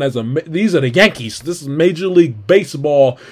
First place in the American League East, New York Yankees, and they're running in the outs left and right as if they're little leaguers. I mean, there are teams in Williamsport right now that can run the bases better than New York Yankees. Lose in an absolute pitcher's duel. They can't hit their way out of a paper bag. Lose 1-0 to Seattle on August 9th. They lose the following day 4-3. Lose 2 out of 3. They've yet to win a series. As they head into Boston, lose 2 out of 3 to the Red Sox. The Red Sox, who stink. Yeah, the Yankee fans, sky is falling. They lose another series to Tampa, lose the first 2, and win the third game to avoid a sweep thanks to a Josh Donaldson opposite field walk-off grand slam when Chapman once again imploded and vomited all over himself. And then they head into Toronto. Not Toronto, but the Toronto series, and lose the series to them, losing 3 out of 4 to them, and avoid the sweep thanks to Andrew Benintendi hitting his first home run as a New York Yankee. They give them the 4-2 victory on Sunday afternoon. Then they head into the series again, a short 2-game series against the Mets. And all is well in Yankee land again, beating them back-to-back nights by the final score 4-2 to win their for the short 2-game sweep and their first series win of the month of August. So thus far, the Yankees have gone 1, 2, 3, 4, 5, 6, 7, and they have 7 wins and 1, 2, 3, 4, 5, 6, 7, 8, 9, 10, 11, 12, 13, 14. They are 7-14 in the month of August. Make that 8-14 because they beat the Athletics 13-4. So they're 8-14 in the month of August. They have already lost the season series to the Mariners. They lost the series on the road to the Red Sox. Got swept by the Cardinals. Lost 2 or 3 against Tampa and lost 3 or 4 against the Toronto Blue Jays. And they head back to the West Coast again for second time this month with a 4-game weekend series against the Oakland Athletics, who are a Double-A baseball team. They beat the crap out of them 13-4 on Thursday night, and then they go ahead and they head south down to Anaheim to play the Angels, head back east to play the Rays, and then begin a homestand beginning September 5th through 11th against the 4 against the Twins and 3 against the Tampa Bay Rays. And a manageable September schedule where they play Tampa twice, Minnesota, the Red Sox twice in Fenway, and then a series the 22nd through the 25th at Yankee Stadium. The Blue Jays, and the final day in September, they play the Orioles for the final time this season. And they also get a layup and playing the Pirates twice on the 20th and 21st. And they also got the Milwaukee Brewers in Milwaukee the 16th through the 18th of September. But if you're the Yankees, you have and they get the gift of all time finishing up against Texas and Arlington in early October. But if you're the Yankees, your goal is to essentially, by the time you play Tampa September 2nd, your goal is to have a 4, 5, 6, 7, 8, 9 game winning streak come next Friday. Come next Friday, September 2nd, the Yankees should be on a 9-game winning streak. Anything less than, realistically speaking, anything less than that is from a Yankee fan perspective. If I was a Yankee fan, for Yankee fans out there, listen, it should be unacceptable. There should be no reason why the Yankees should lose a game to the Athletics in and of itself, and should lose a game at all throughout this road trip. They should go. The road trip. I should check that. Their California trip. If they lose if they lose a game or two to Tampa, that's one thing. But they should, by the time they leave the state of California to fly back eastward, they should be 7 up and 0 down. 7 up, 0 down. Sweep the A's, sweep the Angels. How you doing? Keep it moving. We'll see you. The Rays at the Trop next weekend. Anything less than that, failure. The A's are an unwatchable disaster of an organization, AA baseball team, and the Angels have been in the abyss for the majority of the season, with Artie Moreno looking to sell. And thank God, because he's been an absolutely god-awful owner. And now maybe the Angels might actually have some luck in winning with Trout and Ohtani on the roster, remains to be seen. But that's what the Yankees saying. They got to take advantage of this softball schedule. And don't get me wrong, if the Yankees go on a nice 9-game winning streak, by the time they play Tampa next weekend, it doesn't mean a damn thing. The Yankees going on a winning streak and going on a 9-game winning streak heading into Tampa next week or whatever, that doesn't mean anything as far as the Yankees being the best team in the American League or being better than Houston, the team beating the American League. That doesn't mean a damn thing. But what it does mean is it's good for the psyche and the psychology for the team, for Boone, for the players, for the locker room.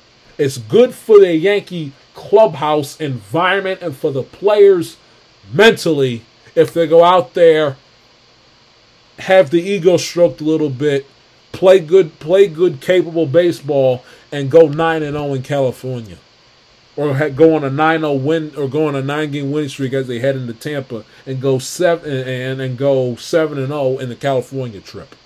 It would be good for their psyche, not necessarily for their chance of getting the 1 seed per se, but good for their psyche.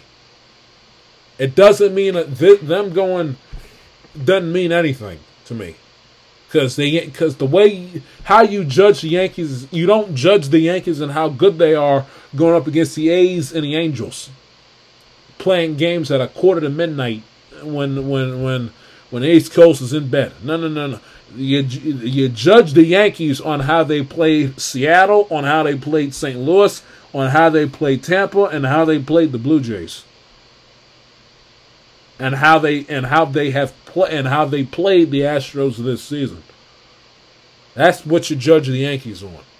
But having said all of that, they still need to win these games for the psyche and the momentum and for the egos of the players within that locker room. Because again, thus far at this moment in time, they are 8-14 in the month of August, and they went 1, 2, 3, 4, 5, 6 series into the month winless. 6 series in a row they lost prior to the until the Mets series. So that's item number 1. And they need to learn how to run the bases, and they need to know how to hit. Again, they are way too dependent on the long ball and hit the ball out of the ballpark. When they can't hit home runs, they can't hit the ball out of the ballpark. Their offense is in the toilet. in the toilet. And why Aaron Hicks is still on the roster, I will never, ever, ever understand. And you think the Yankees, Bader is still in a walking boot. You think the Yankees miss Jordan Montgomery, who Cashman, I understand he's not Garrett Cole and he's not Don Larson, but come on. I understand Whitey Ford, Mike Mussina, he is not, but come on. Now you're going to have Nestor Cortez on the shelf for a little while, for a good bit. You sure wish to have Jordan Montgomery still on your baseball team and your starting rotation. Instead, he's kicking ass and taking names as a member of the St. Louis Cardinals. As for the Mets have a very easy schedule. They have a very easy schedule to round out the rest of the season. They got outside of the fact that they got to play the Dodgers. They host the Dodgers the 30th through the 1st of the month of September. They have the Rockies this weekend, the Nationals next weekend. On the road to play the Pirates, the Marlins, the Cubs, the Pirates again, the Brewers, which will be a little bit of a challenge, the A's, the Marlins, and then they go to Atlanta to play the Braves in early October, and then they end the season with the Nationals. So outside of the final weekend series of the year on the road in Atlanta, outside of that series, a 3-game series in Milwaukee to play the Brewers August 19th through the 21st, and a series coming up this weekend in Queens, the 30th through the 1st, coming up next week. It is smooth sailing for the Mets the rest of the way. One midweek series against the Dodgers at home, and 2 series on the road against the Brewers, who can pitch. And the Mets and the Mets at times their offense goes into dry spells and they can't hit them, and they hit the hand. They're not overly dependent on the ball like the Yankees are, but they have their moments where their bats go silent and they can't hit their way out of the paper bag either. But they got a series against the Brewers in the 19th through the 21st of September. Final weekend series of the year, Friday, September 30th through October 2nd. In Atlanta against the Braves, which will mean a whole hell of a lot, and next Tuesday through Thursday against the Dodgers at home. Outside of that, you got the garbage of the Rockies, the Marlins, the Pirates, the Nationals, the Cubs, and the A's. Oh boy, what a time it must be to be a Met fan. And this is coming off of, they got swept in a 2-game series against the Yankees, like I aforementioned, by a final score of 4-2 in both games. And they had taken a 4-game series from the Phillies, taking a 4-game weekend series from the Phillies, including a gritty, grind them out ball game. Mark Canha with a huge home run in the 9th inning. Off of David Robertson and company of the Philly bullpen, beating the Phillies in an up and down, topsy-turvy 10-9 game on Sunday.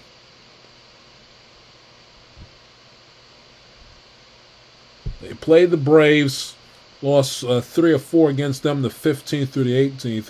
They get one more crack at Atlanta, and then at the final weekend of the season in early October.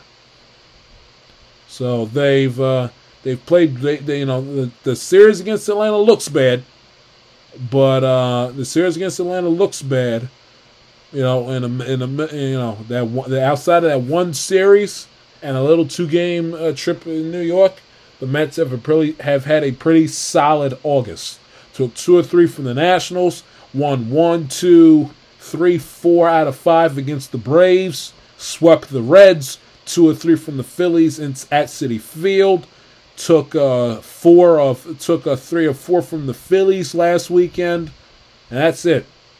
One 4-game series that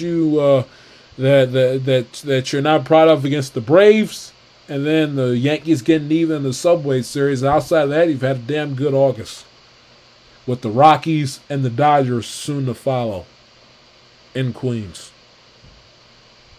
And then finally, last but certainly not least, my Baltimore Orioles. And by the way, might as well get this. The Mets at this moment in time, heading into Friday's action, 2-game lead above the Atlanta Braves, who play the St. Louis Cardinals this weekend in St. Louis. So keep an eye out on that. 2-game lead.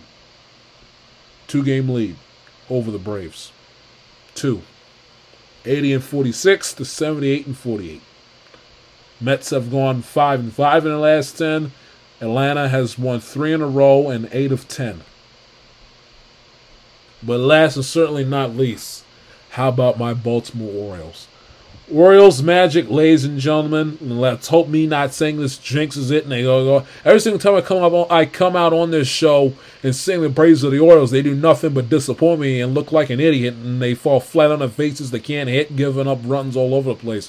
So hopefully after I sing their praise that they don't go out there and get perfect gamed by Justin Verlander on Sunday and get swept in 3 games and are non-competitive. But boy, I tell you, Orioles magic alive and well. They have, ladies and gentlemen, I don't know if you guys have known this, but they have clinched their 3rd straight winning month for the first time since 2016. The last year the Orioles were in the playoffs. They had a winning June. They had a winning July. They have now had a winning August. They have won every series this month except for one when they went to Tampa. They've won it. They began the month on a 5-game winning streak after they traded Trey Mancini, who they will see tonight down in Houston. They swept the season series from the Rangers, 2 or 3 from the Pirates. They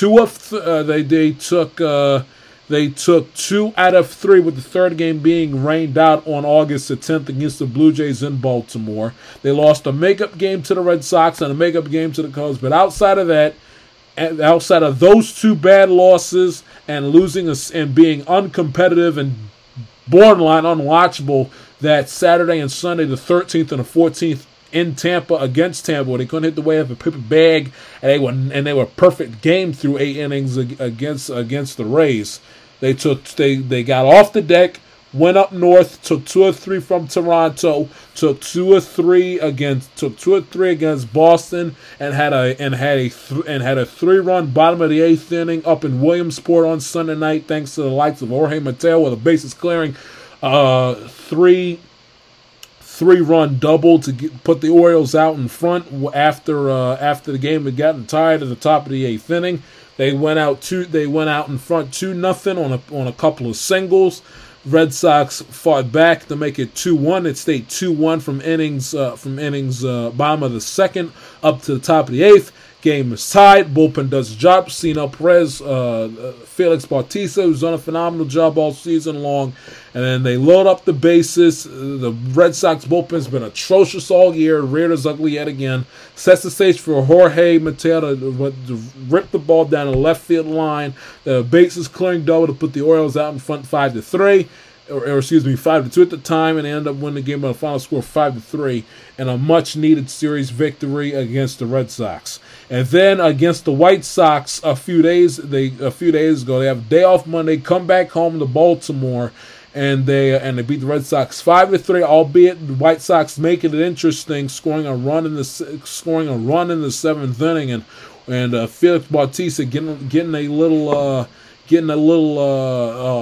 wild in his outing on Tuesday night, but to get the job done off of Dylan Cease, believe it or not, nevertheless beating the White Sox 5-3, albeit in that game getting out hit by the score of 11-5 and beating the White Sox 5-3. And then Wednesday night they don't show up. They allow Lucas Giolito look like his 2020 self. Can't hit their way out of the paper bag with a Austin Hayes meaningless window dressing 2-run home run notwithstanding. They don't show up in the middle game. And then the Orioles final game of their 6-game homestand, not counting the win. I know they were the designated home team, but 6-game homestand with a road trip in Houston, in Cleveland coming up. Houston, who's the best team in the American League, and Cleveland, a team who the Orioles are chasing and trying to keep pace with in the American League wildcard chase coming up before they come back home to Baltimore for a nice, lengthy, juicy homestand against the A's, Blue Jays, and Red Sox in early September. A short but important 6-game road trip ahead of them. And what do they do? Anthony Santander responds off the leadoff home run for the White Sox in the top of the first inning. He responds in the bottom of the second. It's a 2-run home run. The White Sox get a run in the 7th to tie it. A run in the 8th to take the lead on an RBI single. They tie the game on an error. And lo and behold, in the bottom of the 9th, they got 2 strikes against them. I literally, ladies and gentlemen, had my iPad in hand, painting a picture for you. Had my iPad in hand about to go scorched earth and about to tweet my angry head off at the fact that this team's offense when fell into another dry spell. They can't hit. They can't get runners on base. They're having piss poor at bats, whole 9 yards. We're screwed. We have no chance against Houston this weekend in that starting rotation. Blah blah blah blah blah blah. And lo and behold.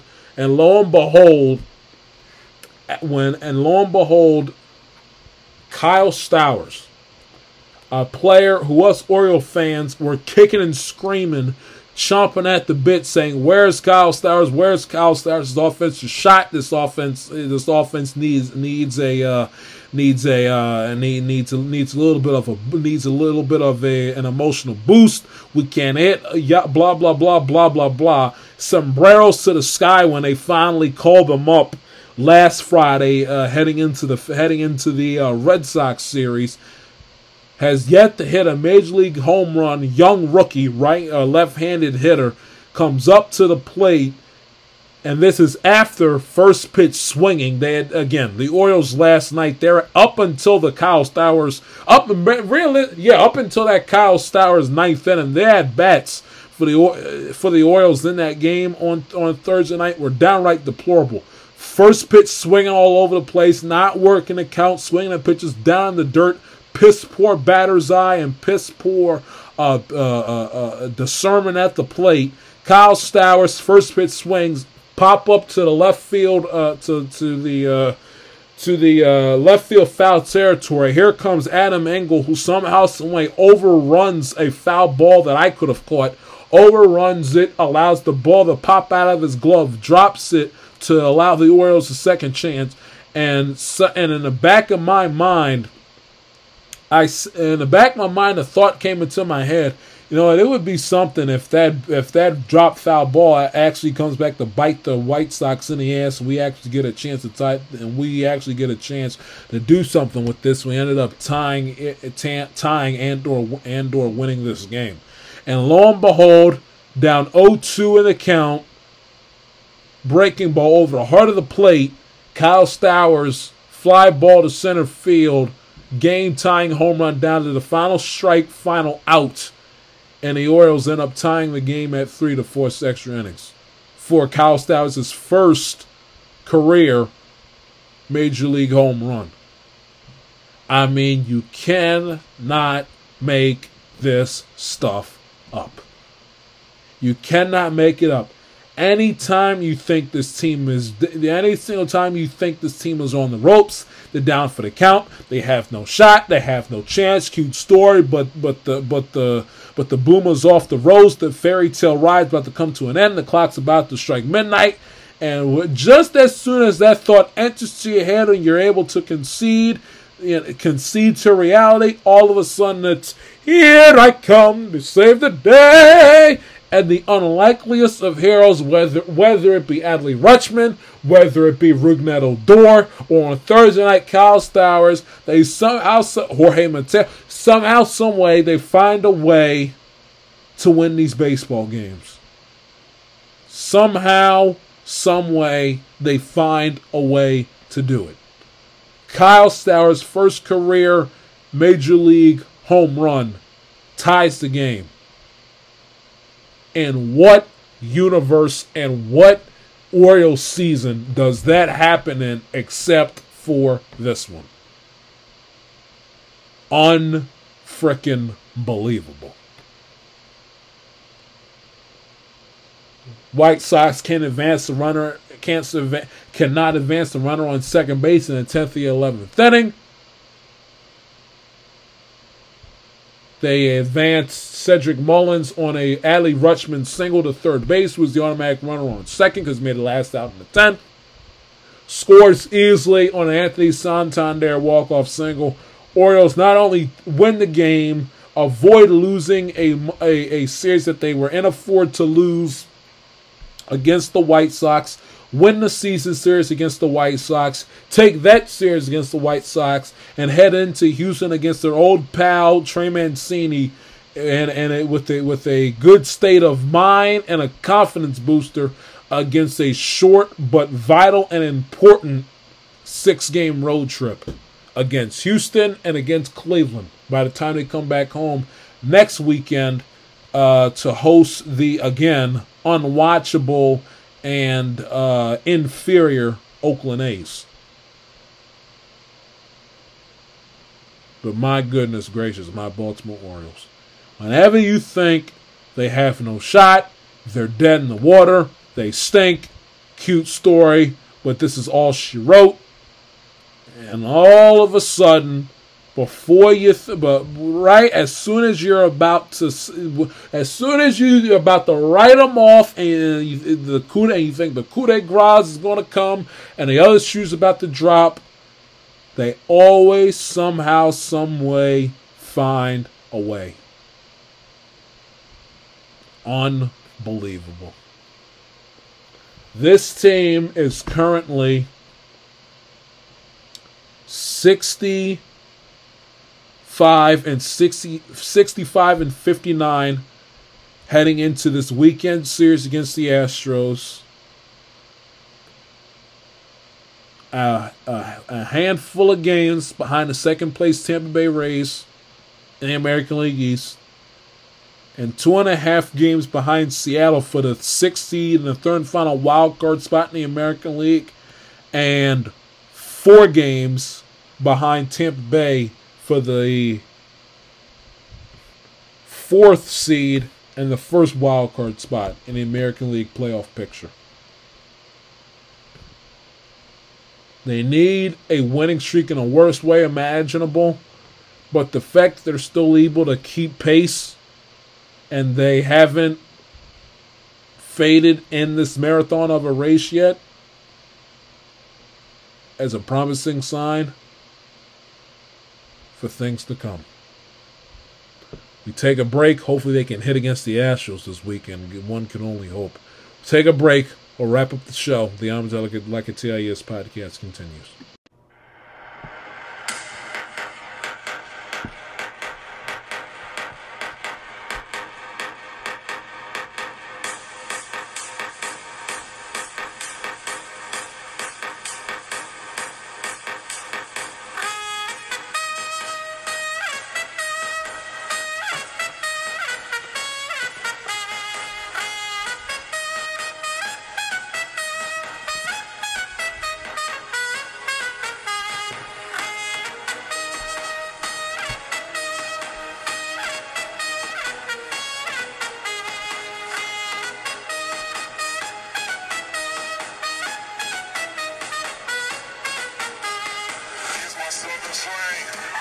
Welcome back to the Metallica TIS podcast. We will round the show out with a couple of things that have occurred over the last few weeks that I want to give my 2 cents on before we say goodbye. First off, rest in peace, Vin Scully, Bill Russell, Len Dawson. We'll do Scully first because he was the first one to go. Obviously, if you're a baseball fan, and if you have any idea and any historical reference to or of the greatest sportscasters, play-by-play men of all time, you obviously know who Vin Scully is. Longtime play-by-play announcer, TV and radio for the Los Angeles Dodgers for over 60 years. Started in their later years as the protege of Red Barber when they were in Brooklyn. and kind of introduced Southern California and the city of Los Angeles and helped grow the game of baseball in that area with the Dodgers when they got there in 1958 and all throughout the 60s up until his retirement. About 5-6 years ago or so. He's got many a great calls, not just with the Dodgers, but with the sport of baseball. With the sport of baseball as a whole, you know, you can the behind the bag play with Bill Buckner's losing era in Game 6 of the 1986 World Series. Mookie Wilson down the first base bag gets through Buckner's legs. Here comes Ray Knight from second around third base to score the game-winning run to walk off the Red Sox and to tie the series at 3-game apiece to force a Game 7. And that classic '86 series, and that was all, by the way, done with 2 outs. That was a 2-out rally for the Mets in the '86 series. An absolute broadcasting masterclass. That entire bottom of the ninth inning.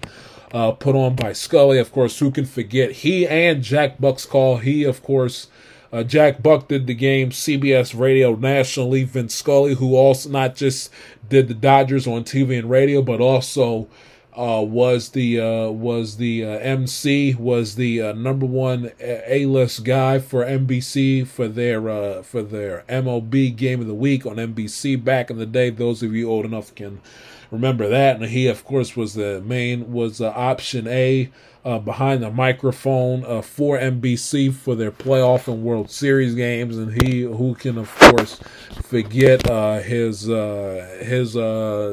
deep drive to right field, she is gone call of Kirk Gibson's dramatic pinch hit walk-off home run in Game 1 of the '88 series against Dennis Eckersley in the Oakland A's. And he's got many great calls, great moments, and then of course the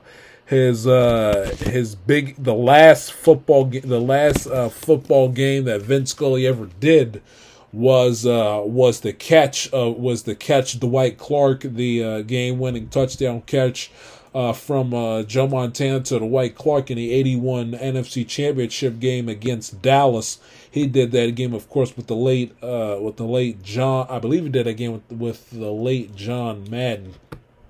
If I'm not mistaken, CBS did the Super Bowl a few weeks later, Super Bowl 16 with San Francisco against my Cincinnati Bengals 40 years ago in '81.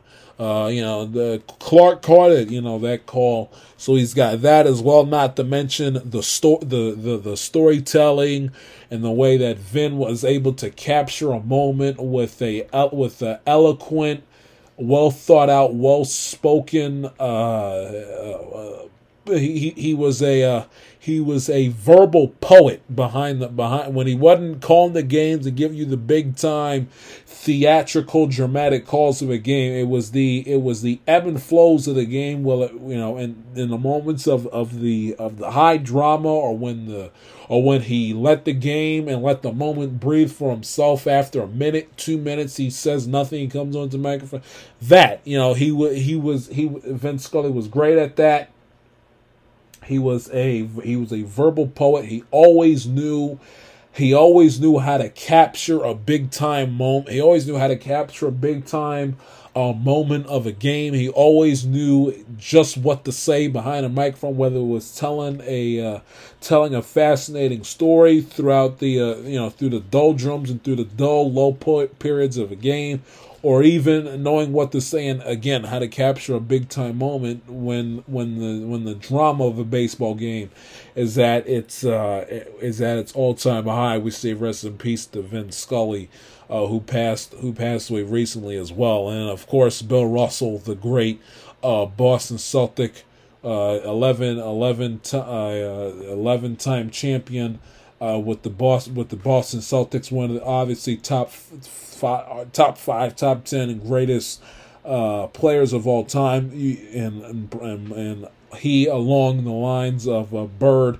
the two greatest Celtic players of all time with those Celtics dynasties in the 50s and 60s.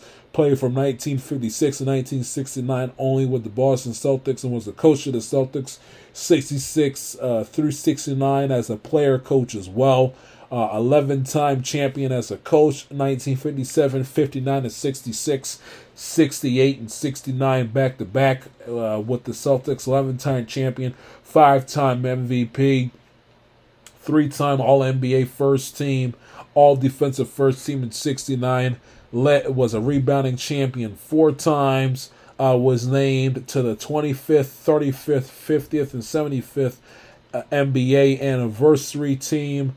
Was a 2-time champion, by the way, with at the University of San Francisco in 1955 and 1966. The NCAA tournament's most outstanding player in 1955 as well. Averaged 15 points a game, 22.5 rebounds, 4 assists, and of course was inducted into the Basketball Hall of Fame as a player and as a coach. And he also was high school basketball teammates with the late Frank Robinson, who, of course, the great player for the Reds and the Orioles back in the 60s and 70s as well. Was awarded the Presidential Medal of Freedom, one of the greatest American athletes to ever walk the face of the earth. 6 foot, standing at 6'10" with a 7'4" wingspan. Won a gold medal for the U.S. national team in the '56 Olympics. I mean, one of the greatest basketball players of all time passed away on July 31st at the age of 88 years old. I think I touched on him the last time me and you chatted. If I didn't, I touched on him just then, therefore. And then the more recent one, Len Dawson, the great quarterback for the Dallas Texans / Kansas City Chiefs, back in the 60s, died at the age of 87. On Wednesday, out of Purdue. Was a first-round draft pick, 5th pick with the Pittsburgh Steelers in 1957. Played for them for a short period, 57 through 59. The Cleveland Browns as well for a few seasons in 60 and 61. Then got drafted in the American Football League by the Dallas Texans, who reunited with Hank Stram, who was his coach at Purdue. Led the league in touchdowns in 62 and yards per attempt, and was the AFL MVP. Led Dallas to first of their 3 league titles. Of course, and participated on those Chief teams that participated in Super Bowl I and won Super Bowl IV against the Vikings. Was made it to the Pro Bowl 1 time in 1971, led the NFL in completion percentage in 1975, 3-time AFL champion in 62, of course 66 and 69, and Super Bowl appearances for the Chiefs in those 2 seasons. AFL MVP in 62, as I mentioned, won the AFL championship MVP in 1969, 2-time first team All-AFL in 62 and 66. Led the AFL in passing touchdowns in 62 and 63 back-to-back, and 66 and 67 back-to-back. And, of course, inducted into the Pro Football Hall of Fame. Rest in peace, Len Dawson, who holds... Now it will be broken, of course, with Patrick Mahomes sitting there, of course, the greatest quarterback the Chiefs have had since Len Dawson.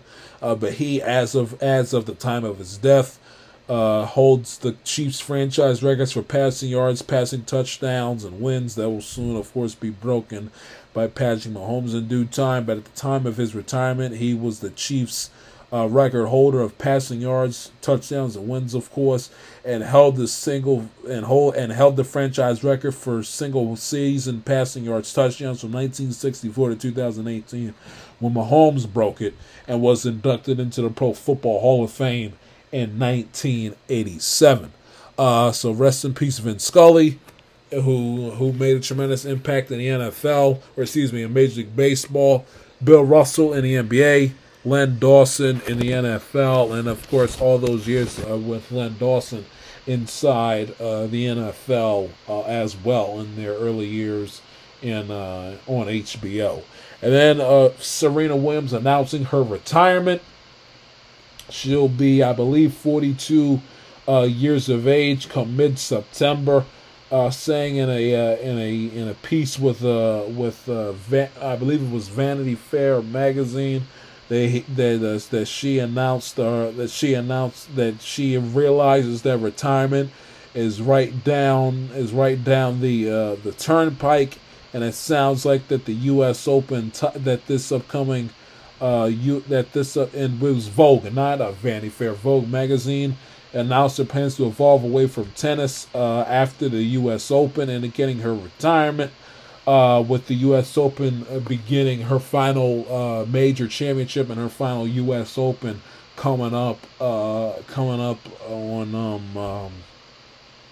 starting up on Monday in Queens. She was in the Cincinnati Masters and lost to the 2021 U.S. Open Championship champion Raducanu, however the hell you pronounce her name, in the first round. As she looks like she is trying to do one more shot at glory for Serena and trying to win one last championship here in the 2022 U.S. Open. Has not won a major since the 2017 Australian Open.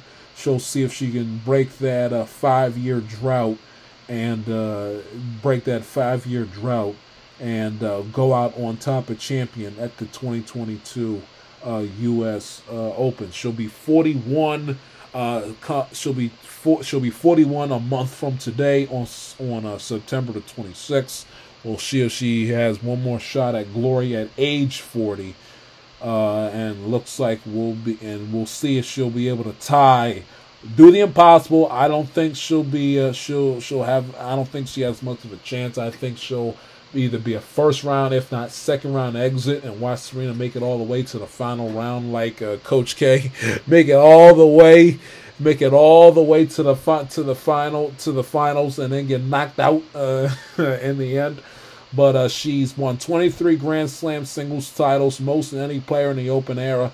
Second most all-time behind Margaret Court. We'll see if she can tie Margaret Court coming up in the U.S. Open in just a few days' time.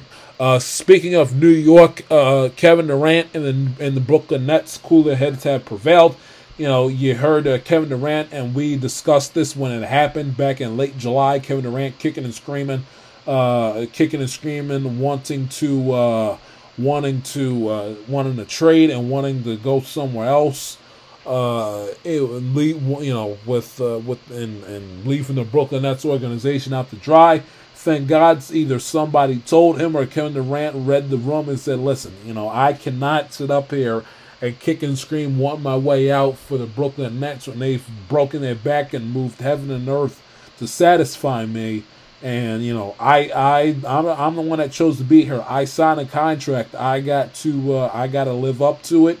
And it looks like that common sense will prevail with the Kevin Durant fiasco, and it looks like he will stay put at least for the 2022 and 23 season. And of course, you got Big Ten deals. You got Big Ten deals with the Big Ten football with CBS, Fox, and NBC.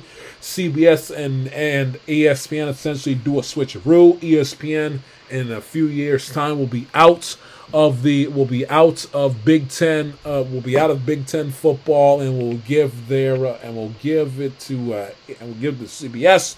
CBS will give their 3:30 SEC on CBS spot to ESPN. They'll still keep the 3:30 spot, but you know what I mean. They will give the rights to ESPN, and they in turn will get the Big Ten rights. Fox, of course, will maintain the Big Ten. They, of course, will maintain their Big Ten rights. NBC will also, on top of having Notre Dame football, they also will have Big Ten football on the side as well. And CBS will go from the SEC, teams in the South, to the teams of the Midwest and the northern part of the United States, which will be weird. It'll be weird hearing that music up against, Michigan and Michigan State. It'll be weird seeing that, if Gary D and Brad Nessler will making trips to Columbus, Ohio, Ann Arbor, Michigan, East Lansing, College Park. Let me give you another one. Iowa with the Hawkeyes, Nebraska, Madison was. It'll be weird, all those years seeing them bounce around the hot and muggy Saturday afternoons in September and October, and the cool and crisp ones in November, and the likes of Tuscaloosa and Auburn and Athens and Baton Rouge and Gainesville. It'll be weird. They still got. I believe this is their second to this. I think this is their second to last season doing the SEC college football. CBS is, for that matter. I believe this is their second to last year doing it. Is it their second to last, or is it its last? I always get it confused. It might be their last. Let me see. Let me see. Beginning in 2024. We started there beginning in 2023. Okay. So, yeah. 2023 will replace the Big Ten beginning in 2027. Big Ten games 2023, which will be scheduled around. Okay. So here's what it is. This will be their final exclusive season doing SEC football, but in 2023, CBS will have 7 Big Ten games in 2023 scheduled around its final season of SEC coverage. So next season, it will be their final season for the foreseeable future. It'll be their final season doing SEC football games next year. 2023, final year doing SEC football games next year, and they'll also have 7 Big Ten games around whatever that schedule of 2023 shall include. They'll have 7 Big Ten games scheduled around their final trips to Baton Rouge and Auburn and Tuscaloosa and Athens and things, and city and those college station and those college towns of that nature. And their first year exclusively doing Big Ten football will be in 2024. They will do Big Ten and SEC in 2023. 2024 will be the first year doing exclusively Big Ten. 2022 is the last year they'll do exclusively SEC. 2023, they will do the 7 Big Ten, and then let the chips fall what they may with the final season of SEC. And it will be the 3:30 window beginning in the 2024 season, and they will have the Big Ten. They will have the Big Ten championship game in 2024 and in 2028, with of course years in between going to Fox and NBC. The 7-year deal to broadcast Big Ten football and basketball beginning in the 2023 season. So that's where you stand with Big Ten football. That's where you stand with Kevin Durant. Good thing that he stayed. You sign a contract. You and Kyrie, you with the load management. You sign a contract. You gotta stick to the contract. You don't want to play and live throughout your contract, Kevin. So he stays put for the good of the NBA and for the good of him. He stays put, and boy, is he really and his perception in public eye. Has really faltered. He wanted he left Steph Curry to go hitch his wagon to Kyrie Irving and temporarily wanted out, and then of course joining Golden State, of course down 3-1. We've been through that 1,000 times, but he stays put. Serena announcing her retirement as we head into the U.S. Open beginning early this upcoming week, and rest in peace Vin Scully, Bill Russell, and Len Dawson. Busy show, but had a lot to talk about. If you're new to the program and like what you heard, please do not hesitate to subscribe. Follow your boy on Twitter and Instagram at the J Shield, the show on Instagram at @Amatel_podcast, and the show on Twitter at Amatel_It I will talk to you guys next week. A lot of NFL stuff to talk about, and Major League Baseball as the pennant chase is just heating up. It's your boy Josh Shields. Have a safe weekend. Y'all take care.